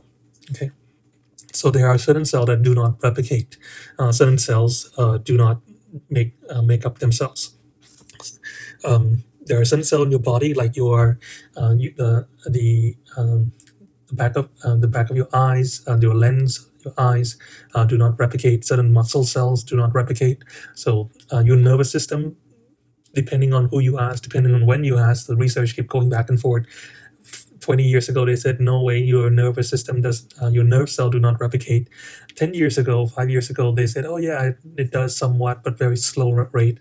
More recent research saying, nope, it's not again. So they're kind of going back and forth. So some people do believe that they do replicate in a very small rate. Some people saying it's more neuroplasticity, not the fact that they grow it, but yet you're a neurosurgeon. A lot of neurosurgeons actually using glue to kind of bond the nervous system together, and for some miraculous reason they work. They actually start functioning again. So I'm not sure whether that's contribute to growing of the cells, or they just kind of find that neuroplasticity where they find more new cells to communicate. Okay. So growth factor, you might want to know the cytokine. So it's the growth factor. You have the different type of growth factors there to help the cell actually grow. Okay, and your cell, like I mentioned in the other video, that you have the apoptosis, the timing of the cell death. Your cell kind of keep going through that cycle until it actually have this clock, internal clock, to stop doing it, and then it'll actually trigger that clock. Good news is we actually come close to that solution that we could actually turn off the clock, so the cell could actually live a little bit longer. So we are finding solutions that could actually slow down aging and then turn off those clocks inside your cells. Okay. So cell is the smallest structure of your body, aside from atom. You go from atom, then you have molecules, a whole bunch of molecules actually make cells.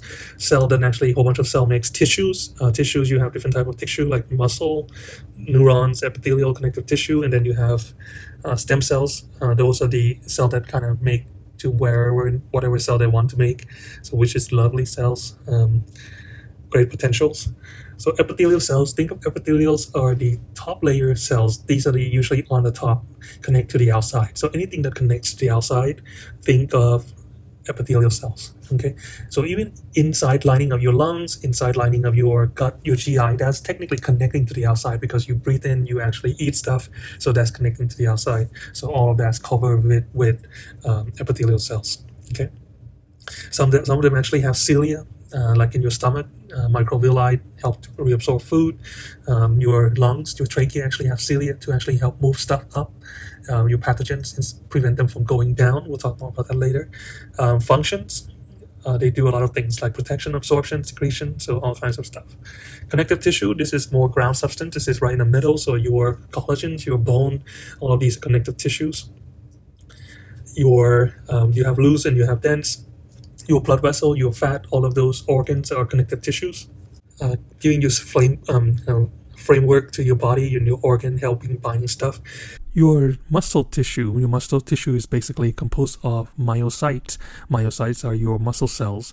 Your muscle tissue divided into three different type of muscle tissues. You have smooth muscle, you have skeleton muscle, and you have cardiac muscle.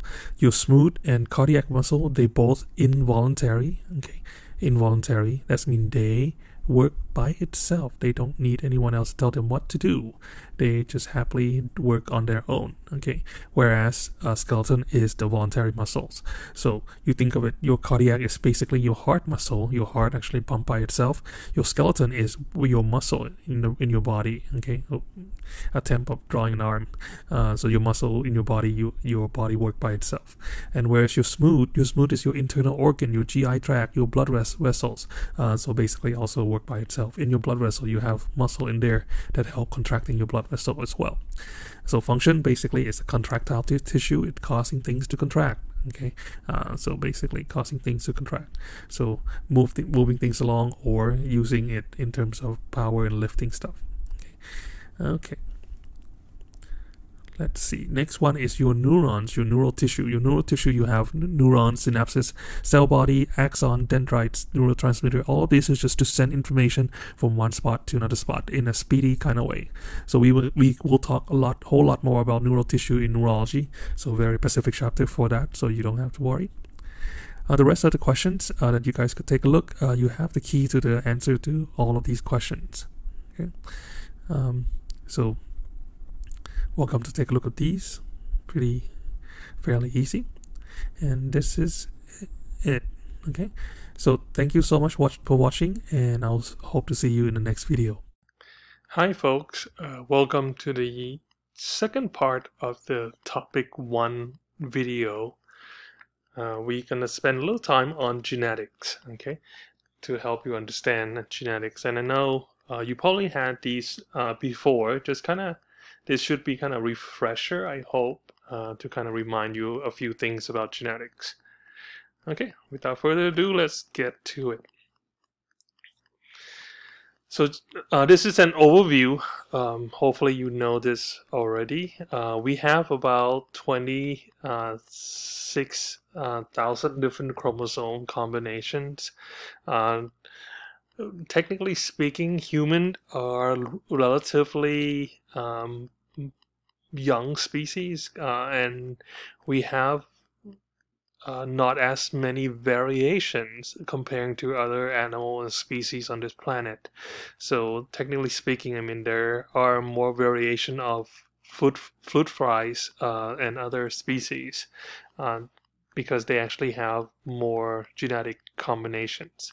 For us, majority of our DNA, if you look at our DNA, 99.9% of our DNA is exactly the same. So from one human to another, the differences are only less than 0.1%. Okay, so our differences are very, very close, but all the differences that we see, the facial structure, the hair color, the skin color, all of those is within then 0.1% of the difference we have. Okay, so that's why you probably heard, just kind of side note, that you probably heard that there are doppelganger out there.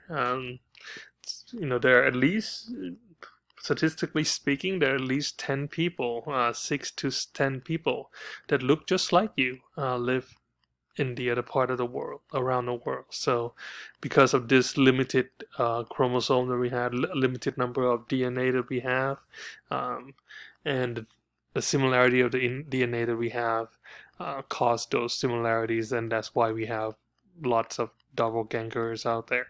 Okay, but anyway, that's beside the point that we want to cover today. Today we're going to talk about genetics, what genetics is. Okay, so genetics, if you really look at genetics, is the expression of genes. Okay, expression of genes. Let's use black. Okay, so let's talk about genetics. So genetics have a different portion. You could have the physical traits, like the hair, the eye color, behavioral trait, like what you do, how you act. Certain personality trait actually can be traced in the genetic. We found a gene for depression, so if your family have depression, you can pass that on to your offspring, to your kids, with that depression gene. So there's a lot of genetic variability in terms of behavior as well. Family predisposition, like diseases like sickle cell, heart disease, cancer, mental illness, several things. Okay, your lifestyle can be affected by genetics. So let's talk about genetics for a second. Okay. So it's genetics. You have two categories here. You have autosomal dominant, autosomal recessive. When we talk about autosomal, when we talk about this guy here, this is differentiating between autosomal versus sex-linked. If you remember, this is something you should remember as well, there are 23 pairs, so 23 pairs of chromosome in our human body. When we talk about autosomal, we refer to the first 22 pairs, okay? First 22 pairs. The sex chromosome, the last chromosome, fall under to the sex-linked. So sex-linked only responsible for the sex chromosome. So anything that's on the sex chromosome is considered sex-linked disease. Okay. Just also a side note, with the 23 pairs that we have, or 46 chromosome, okay, how do we number them? How do we put them in order? Okay, we number them by 1 all the way through 22. Okay, 1 through 22. That's how we number them. How we call them. The 23rd pair is the sex chromosome. So we call the 23rd pair, or we call it sex chromosome. Okay, so chromosome 1, 2, 3, 4, and the number is based on size. Okay, so number is based on size. So 1 is the biggest chromosome, 2 is smaller than 1, 3 is smaller than 2, so on and so forth. Therefore, the smallest chromosome is chromosome number, well, you're probably going to say 22, but in actuality, the smallest chromosome is chromosome 21. The researcher probably didn't wear any glasses that day for some reason, mixed 21 and 22. So just knowing that 21 is the smallest, 22 is actually bigger than 21. Okay, and then you have the 23rd chromosome, which is the sex chromosome. We'll come back and touch base on chromosome 21 a little bit later, because this chromosome does a lot of things that you should know. Okay, so now we differentiate between the two, the autosomal, which means referring to that 22 pair, number 1 through 22, and the sex link is the last one, the last 23rd chromosome. Okay, and we have something called dominant versus recessive. Dominant versus recessive. Okay, dominant So if you were to use big letters, you could use letter A. So dominant meaning that that gene is dominating over other traits. Okay, this is the dominant traits. Dominant traits is dominating over the recessive trait. So this dominant have the dominancy over the recessive trait. Okay, so therefore, if you talk about autosomal dominant, you could have this as well. Okay, so you have autosomal dominant, which is this and this. So that's mean anytime you get this big letter, this will dominate over the small letter at any time. Okay, dominant trait over the small letter. For instance, black hair is a dominant trait. So let's say the little a is blonde hair. Little a. If you have two little a, you will have a blonde hair. But if you have a big A, you will have a darker hair, like brown hair or black hair is the dominant trait. So even though you have this, what we call heterozygous mean you have one dominant, one recessive gene. Even with this, your traits you're going to show, because since you actually have two genes, but the big one will take over the small one, so the big one will become dominant over the small one. Okay, so that's autosomal dominant. Autosomal recessive, referring to a small a, two small a. So you will have a blonde color. Okay. Sex-linked, sex-linked referring to genes that's on the 23rd chromosome, 23rd pair. Okay. So sex-linked, you have X. X looks like this. Okay, so you have an X. For women, you have two X's like this. And then for men, you have the X and the Y. Looks like that. So the Y is kind of like a top half, per se. Kind of like top half of the... So the Y is kind of top half of the X, per se. It's just kind of cutting just the top portion of the X and put it there. Okay, so that's the Y chromosome.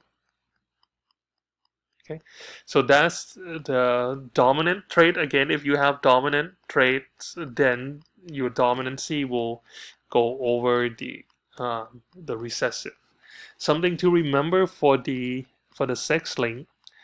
Something to remember for the sex-linked is that majority of the traits that we're going to talk about on the sex-linked is oftentimes on the X chromosome.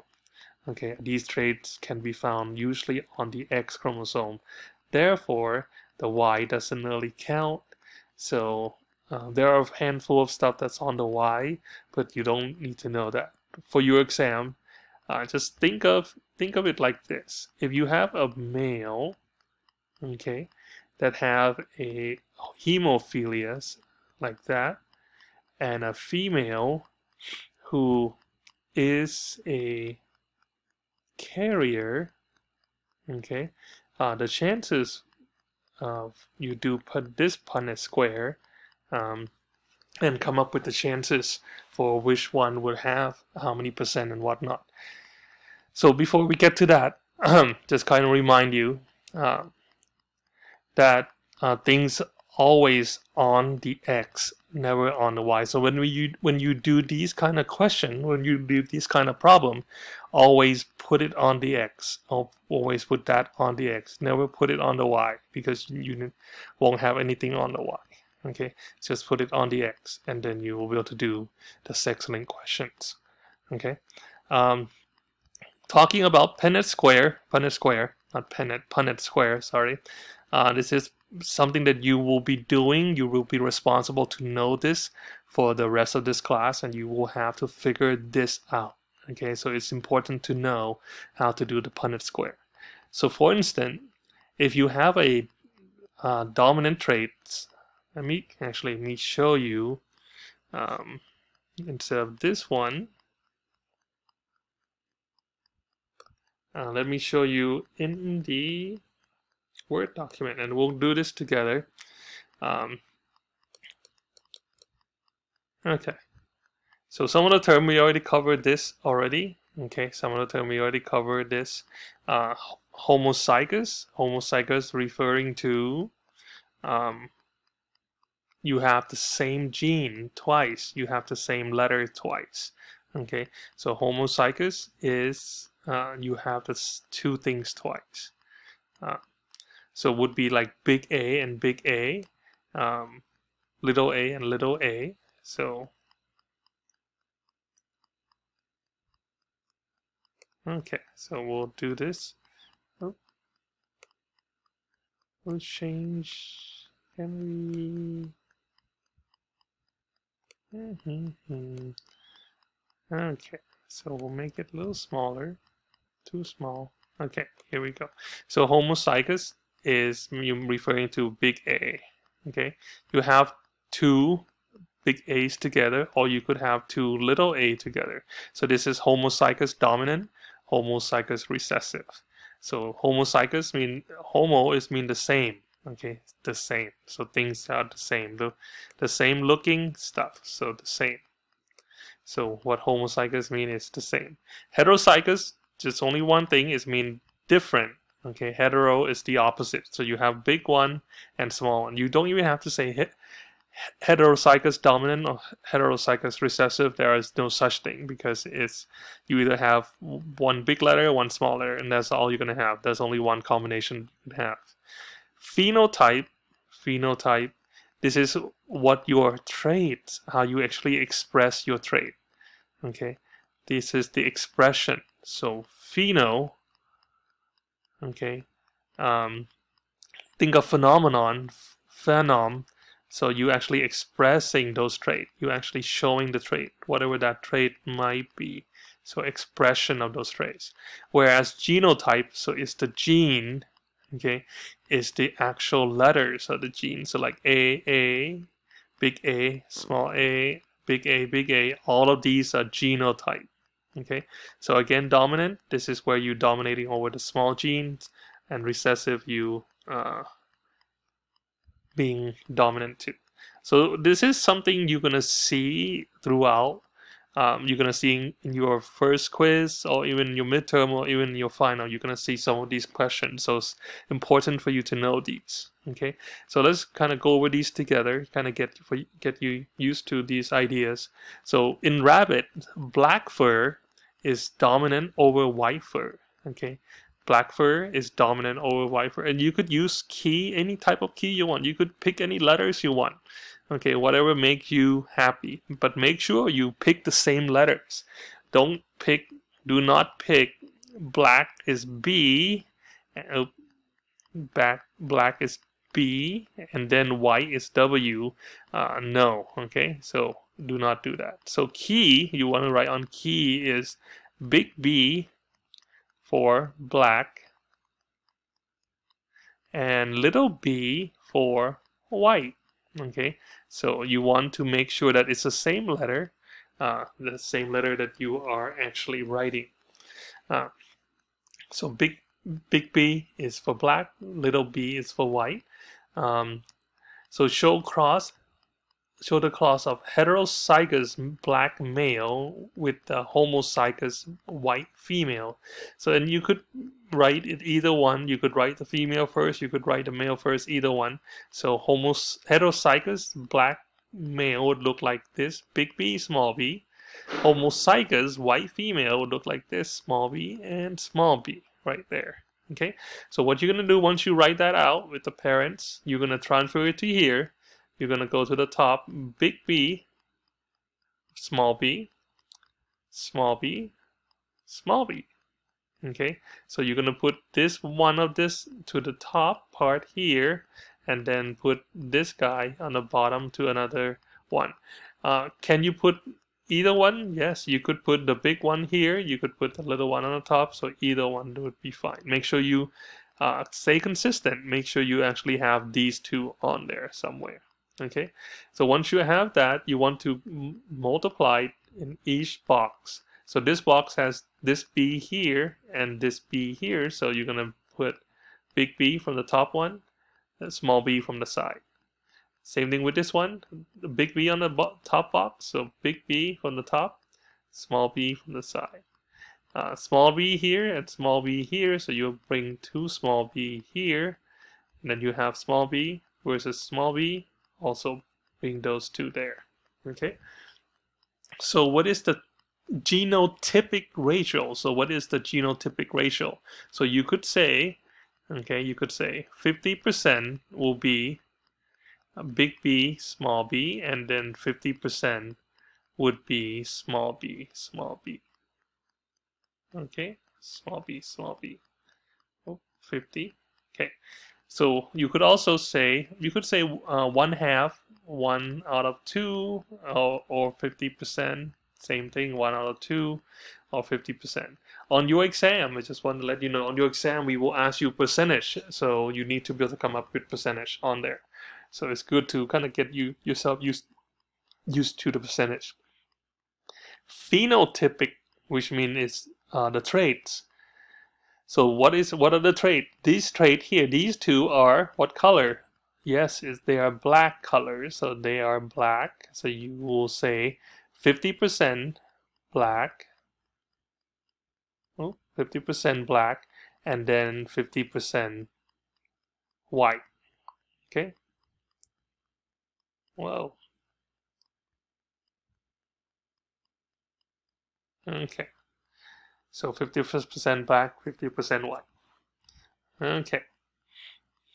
So same thing with the next one. Let me see. You could again use the key, same letter. Okay. So tall and short. T for tall. Small t for short. So make sure it's the same letter. You don't want to use new letter for things. So you want to use same letter. Okay. So homozygous short plant. With the homozygous tall plant. Again, you could write any way you want. So you could put homozygous tall plant first, and then you could put homozygous small plants later. Okay, and you guys could figure this out. This one is pretty easy. Okay, let me show you this one. Let's see. Yep, let me show you this one. Okay, so free earlobes versus attached earlobes. So free earlobe versus attached. Okay, so free ears, free earlobes. So this is what referring to these. If you have your earlobes kind of looped down like this is the free earlobes. The attached earlobes look like this. Okay, so you don't have much of the ear. Okay, you have kind of attached itself. Okay, so there's free ear versus attached. So free,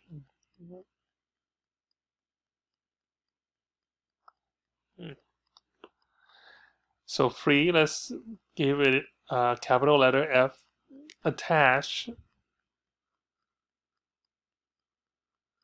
give small letter f. Okay, so what you want to do is big F versus small f, big F versus small f. So this is what they say, heterozygous free ear. Okay, heterozygous free ear, and for both parents. And what do you expect for the child? The child, you have big F, small f, big F, small f. Okay, so this one you have two big F's, one from here, one from there. This one you have one big F from this guy here on the left, and then small one from the top. This one you have big F from the top, and then small f here, and then you have two small f. Okay, so if you look at this really quick, you will have 25%. If we talk about genotypic, you have 25% big F, two big F's. Okay, and you also have 25% two small f. Okay, and you have 50% 50% big F and small f. Okay, but phenotypically speaking, you have 75%. Okay, because three of these guys, these three are 75%. They have free earlobe. Okay, you get, so free ear, and then you only have 25% with the attached ear.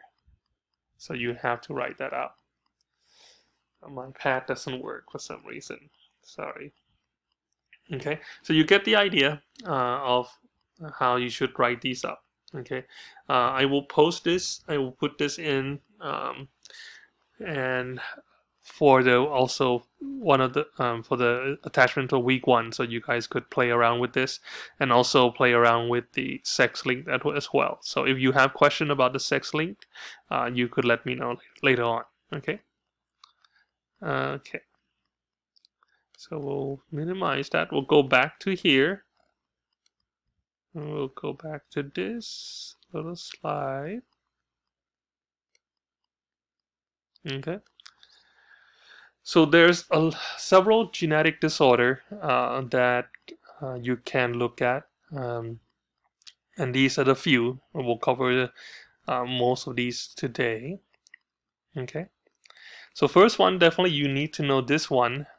You could put little star next to it because definitely you're going to see this all the time. This is something you definitely should know. Okay, definitely should know. We ask you about this all the time. Again, just keep in mind trisomy 21. Okay, this is the 21st chromosome. This is the shortest chromosome that we have. Trisomy 21. What does that mean? That means that you have 3 X's. Okay, you have 1 additional X there. That's why we have Down syndrome. Okay, Down syndrome.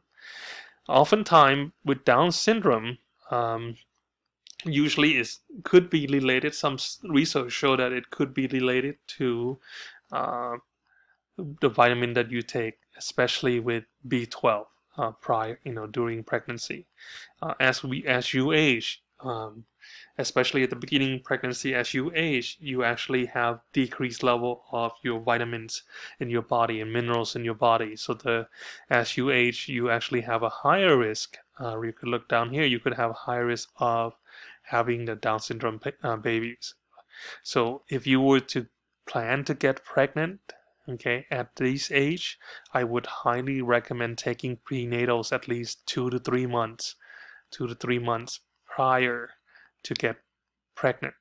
Okay, so recommend that to your patient if they're planning to get pregnant. After 35, definitely I would recommend taking prenatals 2 or 3 months before you get pregnant. Try not to have that oops baby. Okay, so trisomy 21, that means you have 3 chromosomal 21. Before these folks, we do ultrasound during pregnancy, and most of them, usually they could terminate the pregnancy, finding out they might have Down syndrome baby.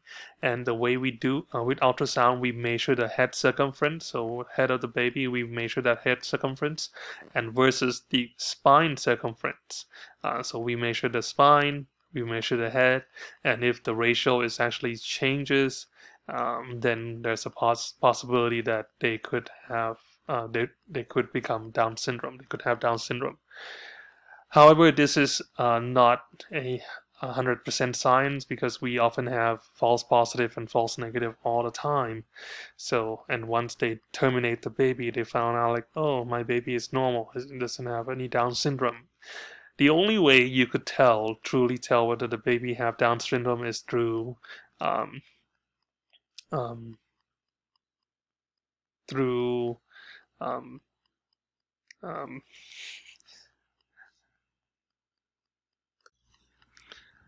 through amniocentesis. Okay, so you could do amnio to see whether the baby actually have those chromosomes in the body. So that would be one way that we find out. Okay, something that for you to know, definitely this is the huge thing to know, is this right here, this portion right here. Okay, that 95% of Down syndrome baby actually have what we call non-disjunction. Something to know. You will see this again and again and again. This is called non-disjunction. What does that mean? Is when you go through this meta phase, you actually meet in the middle. So meta phase, meet in the middle. So you meet in the middle right here. But when you're going apart, so ana phase, ana say bye-bye, ana going away. So just remember ana going away. So ana, when you're going away, okay, instead of pulling separate these chromosomes apart, you actually keep them together. This is called non-disjunction. Okay, this right here, this is called non-disjunction. So instead of pulling apart, it doesn't pull apart, it actually stay on one side. So that's non-disjunction. So you have 1% is mosaic, which is some trisomy, some normal, and 4% is translocation. So majority of the patient that you can deal with is most likely non-disjunction. Translocation referring to they switch the gene on the bottom. Okay, translocation, that's referring to you have this X gene here on the 14 and then here on the 21st chromosome. And they somehow switch places. Okay, so then in 14 will have one less, or then 21 will have one extra. So they switch places somehow. So that's called translocation. You just moving from one location to another location, moving from the 14 and then going to the 21st chromosome. Okay, so this is a chromosome disorder. The key symptom you might want to know is they have slanted eyes usually. They also have this something called Simian crease. Simian crease. Okay, Simian crease is the one single line across the hand. Okay, this is classic for Down syndrome patient, Down syndrome baby. So Simian crease, you have this line across the hand. Okay. You could have heart defects, but the biggest one, you could have leukemia, ALL as well. The biggest one to remember is this one here. So Down syndrome patient could have leukemia, they could have heart defects, and they could also have dementia. Remember, if you remember, I might remember, Alzheimer actually is also one other type of Alzheimer is actually on chromosome 21 as well. So we do see a correlation. If you have Down syndrome, you have an extra chromosome, it somehow promote that damage to the part of that chromosome 21, causing you to have Alzheimer as well. Okay, so some of these patients may have Alzheimer, also may have some type of deficit. Okay, before in the past, we oftentimes recommend, talk to parents about abortion, and then once we find out that they have Down syndrome.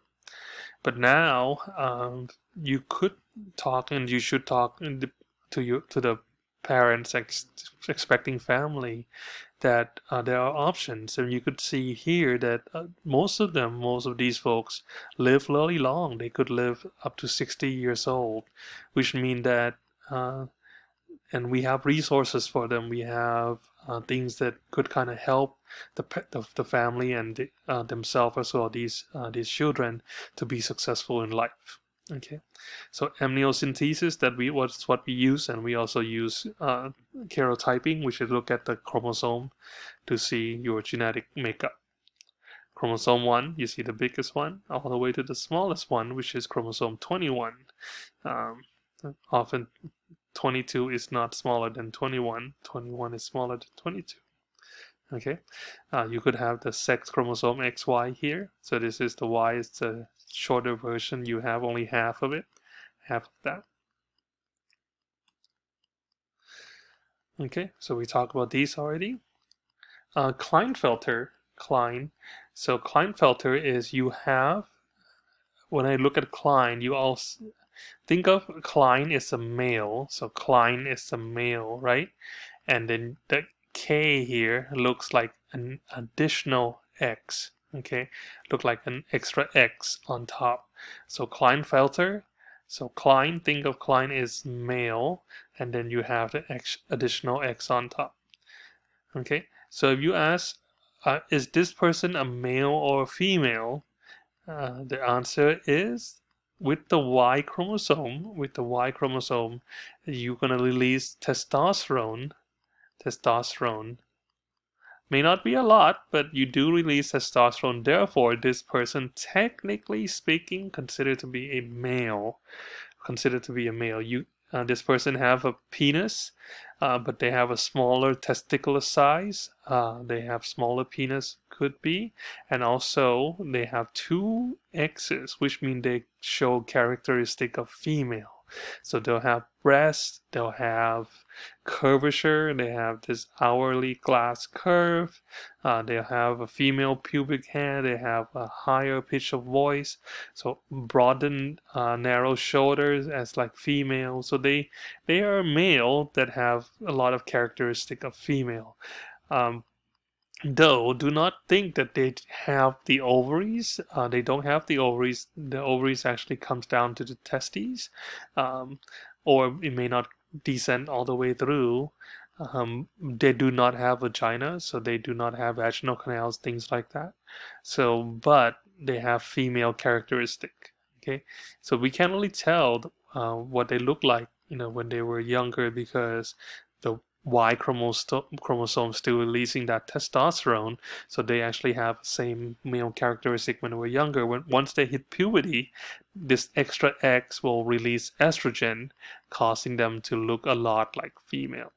Okay, so think of the estrogen part as the secondary characteristic that you grow into and when you hit puberty, not an actual female reproductive system.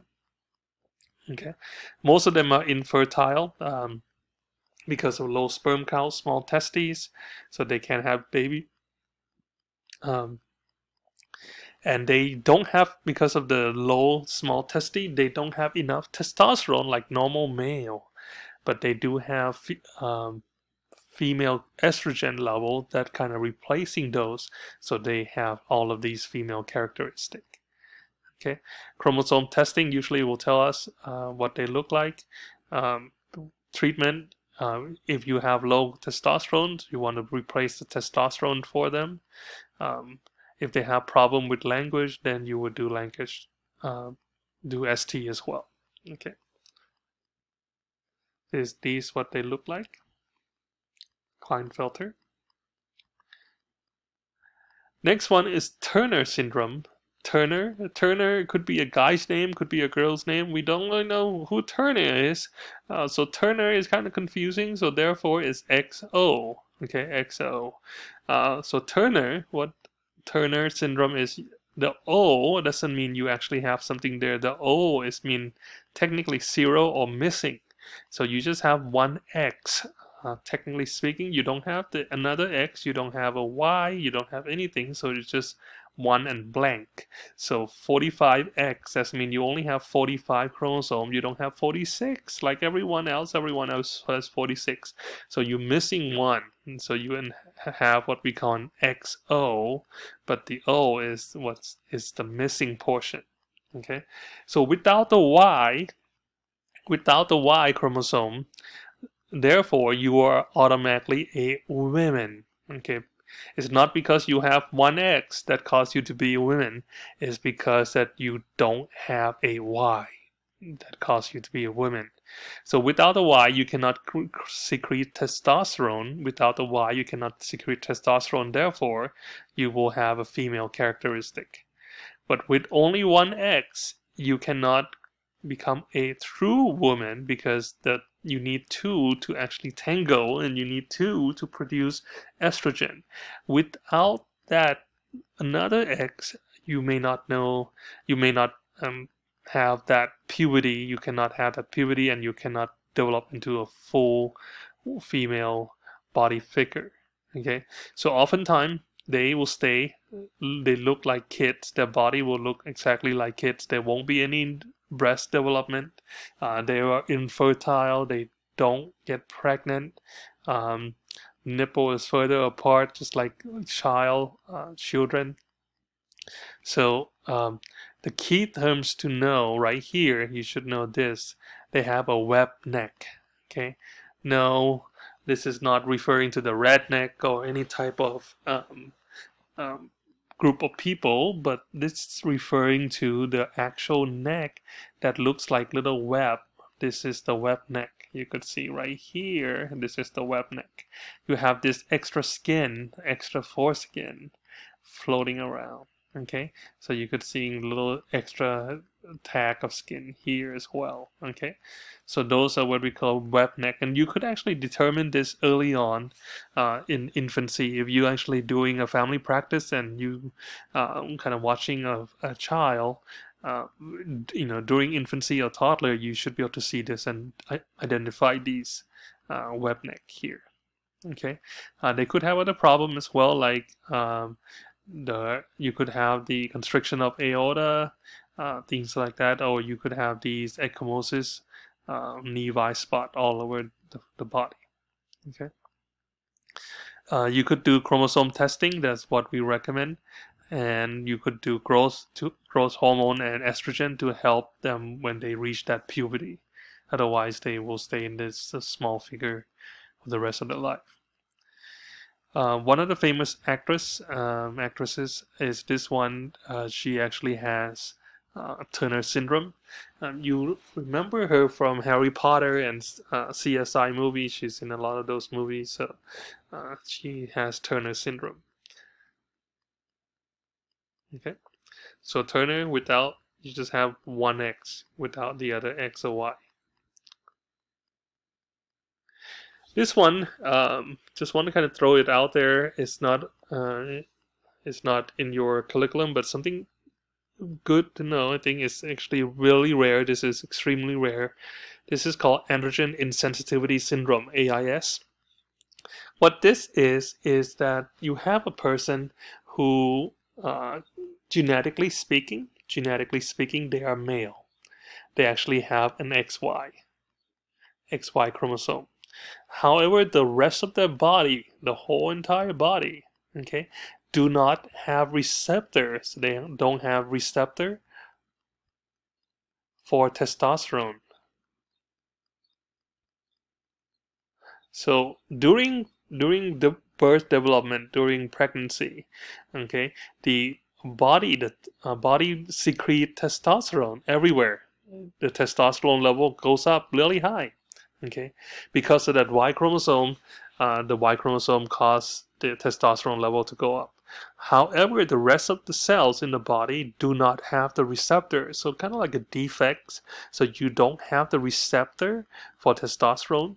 So the rest of your cell think that your body is actually a female, because they cannot detect the testosterone.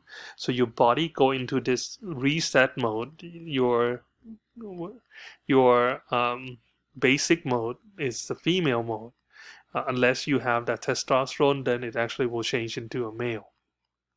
Okay, so the nature of human being, technically speaking, is a female. So, and this is the disease that you could actually see it clearly. So even these folks, they have these androgen insensitivities. So when they have androgen insensitivities, their body do not recognize that they are male. They all have a female body shape. But if you take out their cell and test their chromosome, you will see that they have an XY chromosome. Okay, they have an XY chromosome. So think about this a second. How do you define male or female? If you define male or female based on the chromosome, then these folks will consider it to be male and female. But if you define male and female based on the appearance, these folks would be considered female. And if that's so, how would you consider these two? So Turner syndrome would consider as a female, and Klinefelter would consider as a male. So when we talk about sex and gender is not as clear cut as we hope it can be. It's not black and white. It's not male or female. There's a lot of gray area in there. There's a lot of gray spot, and this is one of them. One of the gray spot. This is the X-linked recessive, which means that it's not on the Y chromosome that you pass this on. You have it on the X chromosome that you pass this on. Okay, and there's several types: complete, partial, and mild impaired. So that you could develop. Most of them usually are infertile. Most of them. So some people, some people say that Jamie Lee Curtis actually have AIS. Jamie Lee Curtis has AIS, so I'm not sure because she has kids. So I don't know. I cannot confirm or deny that she has or has not. Next one you definitely need to know is huge. You often see this. Is even though this is a rare disorder, extremely rare disorder, Huntington disease, but yet we often ask you and quiz you on this. Okay, this is an autosomal dominant. So we've been talking about a lot of recessive type. This is autosomal dominant. This is on chromosome 4, something you should know. Okay, chromosome 4, autosomal dominant. What does that mean? It means that if you have it, let's say if you are male in your body, all you need is one big letter. Okay, you could have this. So this, you will have this disease. This, you will have this disease. The only time that you will not get it is this. Okay, this is mean you are disease free. You don't have it. And there's no such thing as carrier. You either have it, you don't have it. Okay, so if you are heterozygous, you're not a carrier. You actually have the disease, and you could pass that on to your kids. Okay, if you do the Punnett square on this guy, if you have it, let's say you have it, and you marry to someone who doesn't have this, okay, the chances for your kids to have this is still 50% with the autosomal dominant. The chances for your kids to have this disease is 50%. So if you have it, if you know you have this, there's 50% chance that you could get it. Okay, but let's say if you're really lucky, you have the big guy, two big guys, two AAA like this, the chances for your kids to have this becomes 100%. You could pass this on to your kids. Okay, this is one of the horrible disease because you have this something called chorea. Chorea means dance. You actually dance because you have involuntary muscle movements. Your muscle kind of twitch and move by itself all the time. You don't want it to move, but it just actually moves by itself. Your legs, your body kind of curling up and dancing. It looks like a dance, but it's horrible disease. I don't wish this on anyone because you can't control what you do. You can't control your muscle whatsoever. Okay. The key to test this, you're going to see in your brain, it actually, you're going to see the brain become atrophy. But also you're going to use genetic testing. We're going to talk about that next page. Okay, so you could see how the brain actually become atrophic right here, here, and you have your lateral fissure become a little bigger. Okay, lateral ventricle, I'm sorry. Lateral ventricle become bigger. So the key to this is this. On the chromosome 4, you have this code CAG. This is the combination code. Normal folks usually have it repeat about 10 to 26 times. That's normal healthy genes, 10 to 26 times. But for these folks, it repeats up to 36 to 121 times. 36 to 121 times. So in any time you have more than 40, more than 36, then you could have you could diagnose it with Huntington disease. Okay, when you see that CAG repeated over and over again, that's Huntington disease. Okay, something to keep in mind, something you should know for your exam. There's no treatment per se at this point because not a lot of people have this, so it's not really drive with the research because people are not aware of this as much. It does run in the family like crazy, so if you have someone in the family that have this, you will see their sibling, cousin, aunts and uncles who actually have this disease because it get passed on quite a bit. Okay. Next one, I will actually skip this one for now. I will talk about cystic fibrosis again in the respiratory section. We will cover this in the respiratory section. This is autosomal recessive, but we'll cover that in the respiratory section. Big one that you should know, huge, is called dwarfism. Dwarfism. There's different types of dwarfism, but this we're going to talk about dwarfism. So technically speaking, dwarfism, if you are less than 5 feet tall, technically speaking, you consider to be a dwarf.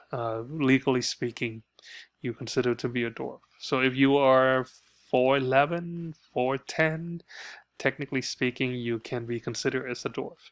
So Snooki from Jersey Shore, some of you might remember her. Yep, she's a dwarf. Yeah. So the main one that you often see is called what we call achondroplasia.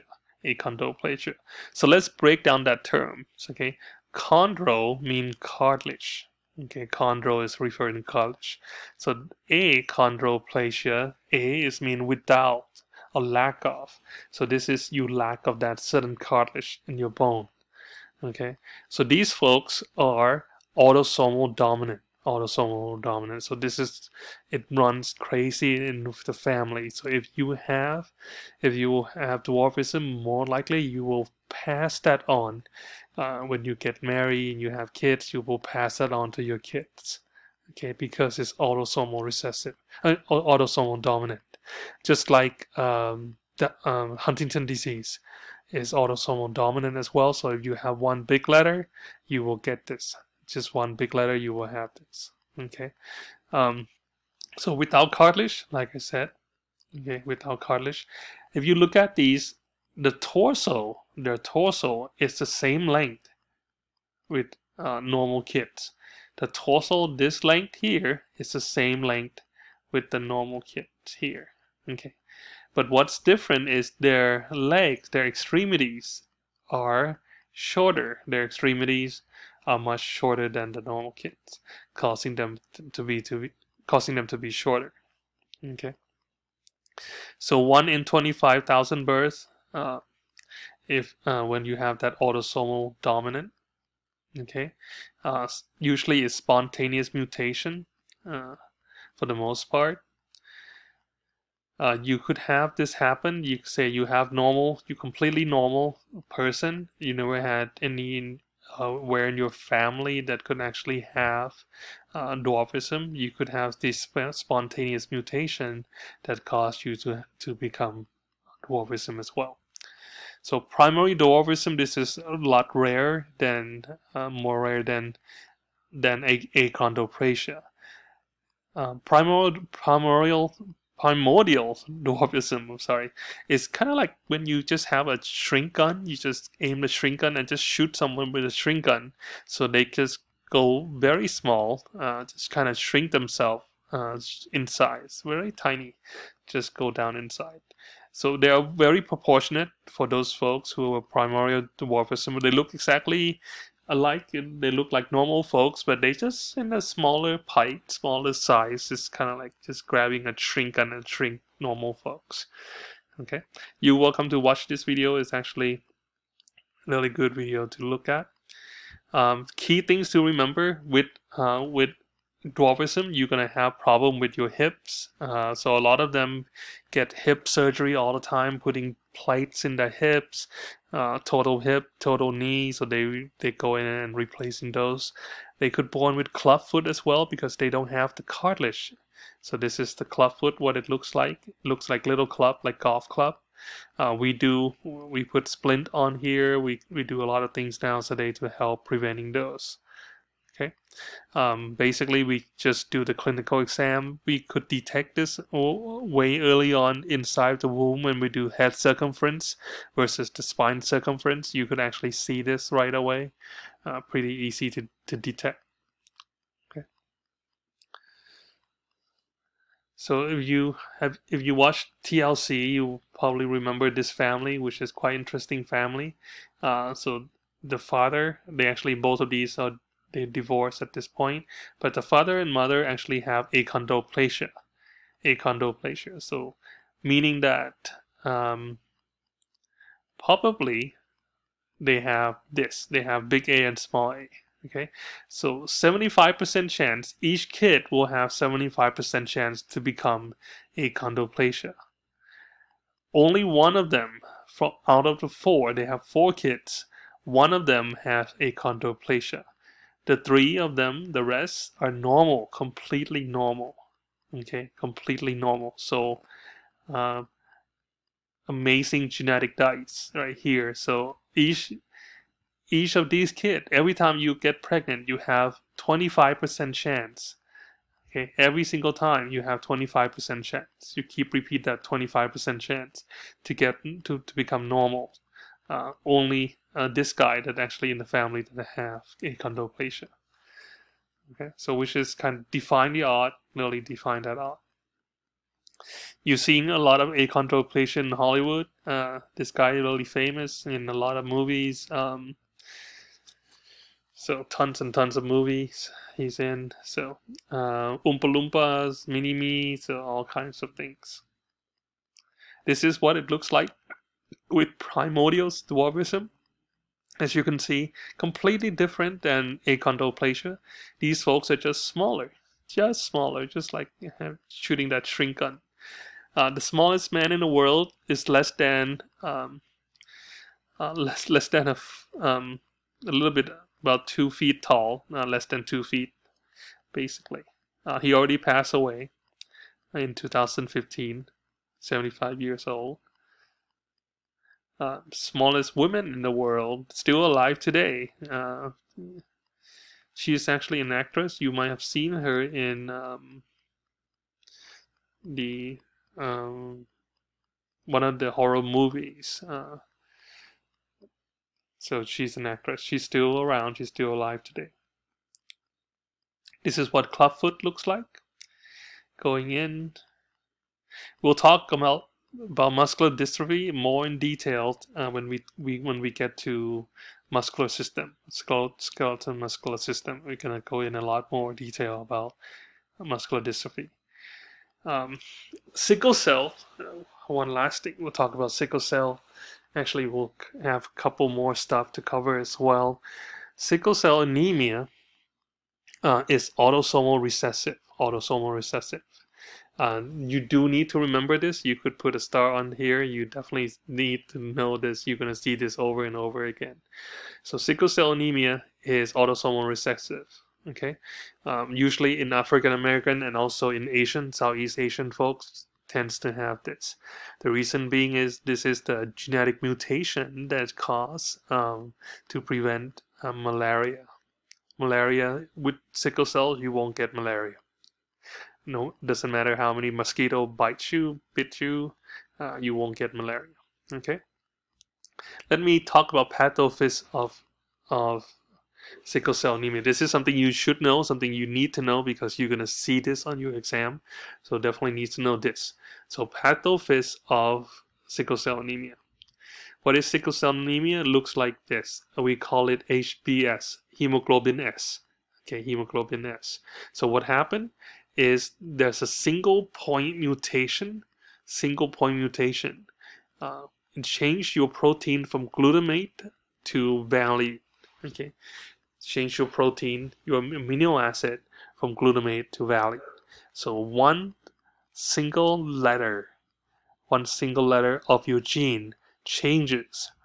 Okay, one single letter of your gene changes. Instead of the gene producing glutamate, now the gene actually producing valine instead. Okay, something to remember. Okay, something to remember. You will see this definitely. Okay, so one single gene that changed, it changed from glutamate to valine. Okay, let's say if you were to examine the red blood cells, and you take one little piece out, you have these hemoglobin. This is one of them. The hemoglobin, what it looks like, you're gonna see the 2 alpha units and 2 beta unit here. Okay, 2 alpha and 2 beta. So this is normal hemoglobin. We call it hemoglobin A. Hemoglobin A for alpha. So this is normal hemoglobin. You have, in one beta unit, you have the heme group and the globin group.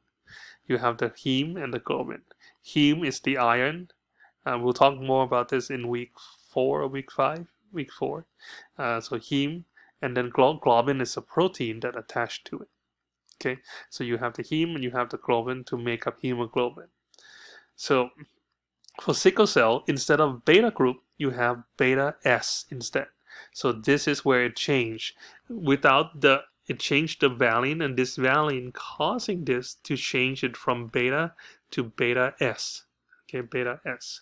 So it changed the protein to beta S. We call it hemoglobin S. Okay.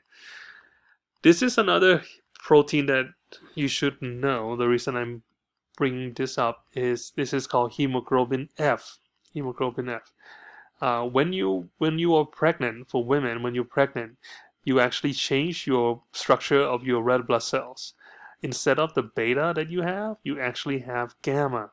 Okay, instead of beta, you have gamma.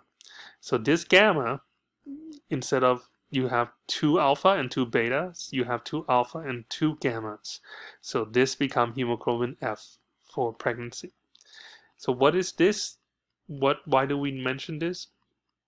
The reason I mention this because this is one of the treatment that we actually use for the patient, because during pregnancy your blood changed because they could carry more oxygen. With hemoglobin F, your body could actually carry oxygen about 2 to 4 times more than normal than you could carry with hemoglobin A. So, and oppositely, in contrast, people who have sickle cell anemia, they cannot carry oxygen at all. They have difficult time carrying that oxygen. So by giving them hemoglobin F, it actually helped kind of slow down the progression of the disease quite a bit. So we use hemoglobin F as a treatment for sickle cell anemia. So if you think of instead of remembering what kind of symptom that you may have, so something you could think about is if you have less oxygen, if you cannot carry enough oxygen, how is that going to affect your body? Okay, how is that going to affect your body? So if you cannot carry oxygen, okay, instead of normal red blood cells go to the lungs and pick up oxygen and take it to your cells, your body cannot get that oxygen, right? So your body become hypoxic. Your body will become hypoxic. So you're going to see a lot of symptoms like pale, jaundice. Okay, because you don't get that oxygen that you need, you're going to impair the growth because you're not getting the nutrients that you need to actually grow. Okay, so without the oxygen, your body will actually become anemic. Just hence the name sickle cell anemia, because you don't have the oxygen you need. But if you do that for the short term, that's one thing. But this is happened to the long term. Okay, you having these days after days after days. Okay, normally your red blood cells live for 120 days. Your red blood cells usually last 120 days. Okay, so 120 days. But for these sickle cells, your cell doesn't last that long. Your cells last only about 10 to 20 days. 10 to 20 days. So it's a lot shorter. So if your cell lasts shorter, it will tax on the organ like spleen, where they get rid of your cells for you, your red blood cells for you. So your spleens then become bigger. You have splenomegaly. Okay. So usually you could have Also, bone pain. The reason you have bone pain because your bone have to produce more red blood cells than normal. Have to keep production of red blood cells going because it keeps depleting because you have a shorter lifespan of your red blood cells, so it keeps depleting. So you want to kind of replenish more and more and more. So therefore, you have to keep replenishing those. Okay. Then you could go into hemolytic crisis like jaundice and hematuria because your liver also kind of tax onto this as well. Your liver is not working because have to get rid of processing the heme, breaking down these red blood cells, and breaking down these could actually cause them to become toxic, and your body could going through that. You could have aplastic crisis where you have all of these symptoms that I mentioned. Splenic sequential crisis. This is when your spleen say goodbye. If your spleen saying I'm done, then it could lead to death. Okay, so something to keep in mind. We treat, again, you have hemoglobin S, but we use hemoglobin F to treat it, as well as right here. So you could stimulate hemoglobin F. You could use antibiotics because the immune system will be low, because you have less white blood cells to fight off stuff as well. So you're going to see decrease in RBC. More likely you're going to see decrease in WBC as well. Your reticulocyte, which is your baby immature red blood cells, will go up because you have more of those waiting, because you're producing it all the time. The smear, you will see the sickle cell shape to actually test that. Pretty easy to see. Okay, so that's sickle cell anemia. Actually, I have one more slide that I want to kind of go over this with you really quick. This is on our current tests, so you should know this slide. I will not go over it of the entirety. You could actually read it on your own. It's not too complicated. I hope not. A couple of things I want to point out, if I have not pointed out before, regarding the epigenetics, something that you should know for epigenetics. The key things is that there's several ways in terms of epigenetics that how epigenetics could cause things. One is basically you have, let's see, let me kind of find the location where.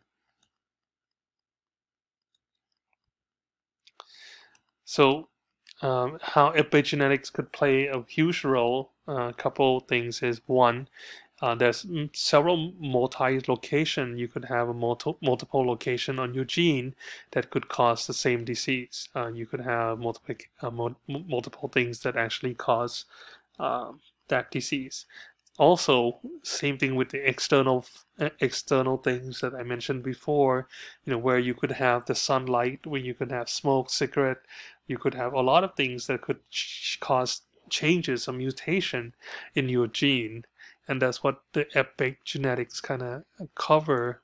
Generally speaking, that you have more than one factor that can cause can make your gene goes bad. So something to keep in mind. Okay. The second part that you should know are these rare disorder like Prader-Willi and Angelman syndrome. Okay, Prader-Willi, something you should definitely know. This will be it. We will ask you this on your exam. You should know these. So Prader-Willi is a deletion of 4 million bases pair in the long arm of chromosome 15. So you just completely delete majority of the chromosome 15, 4 million base pair on there, on the arm. Okay, usually get it from the father.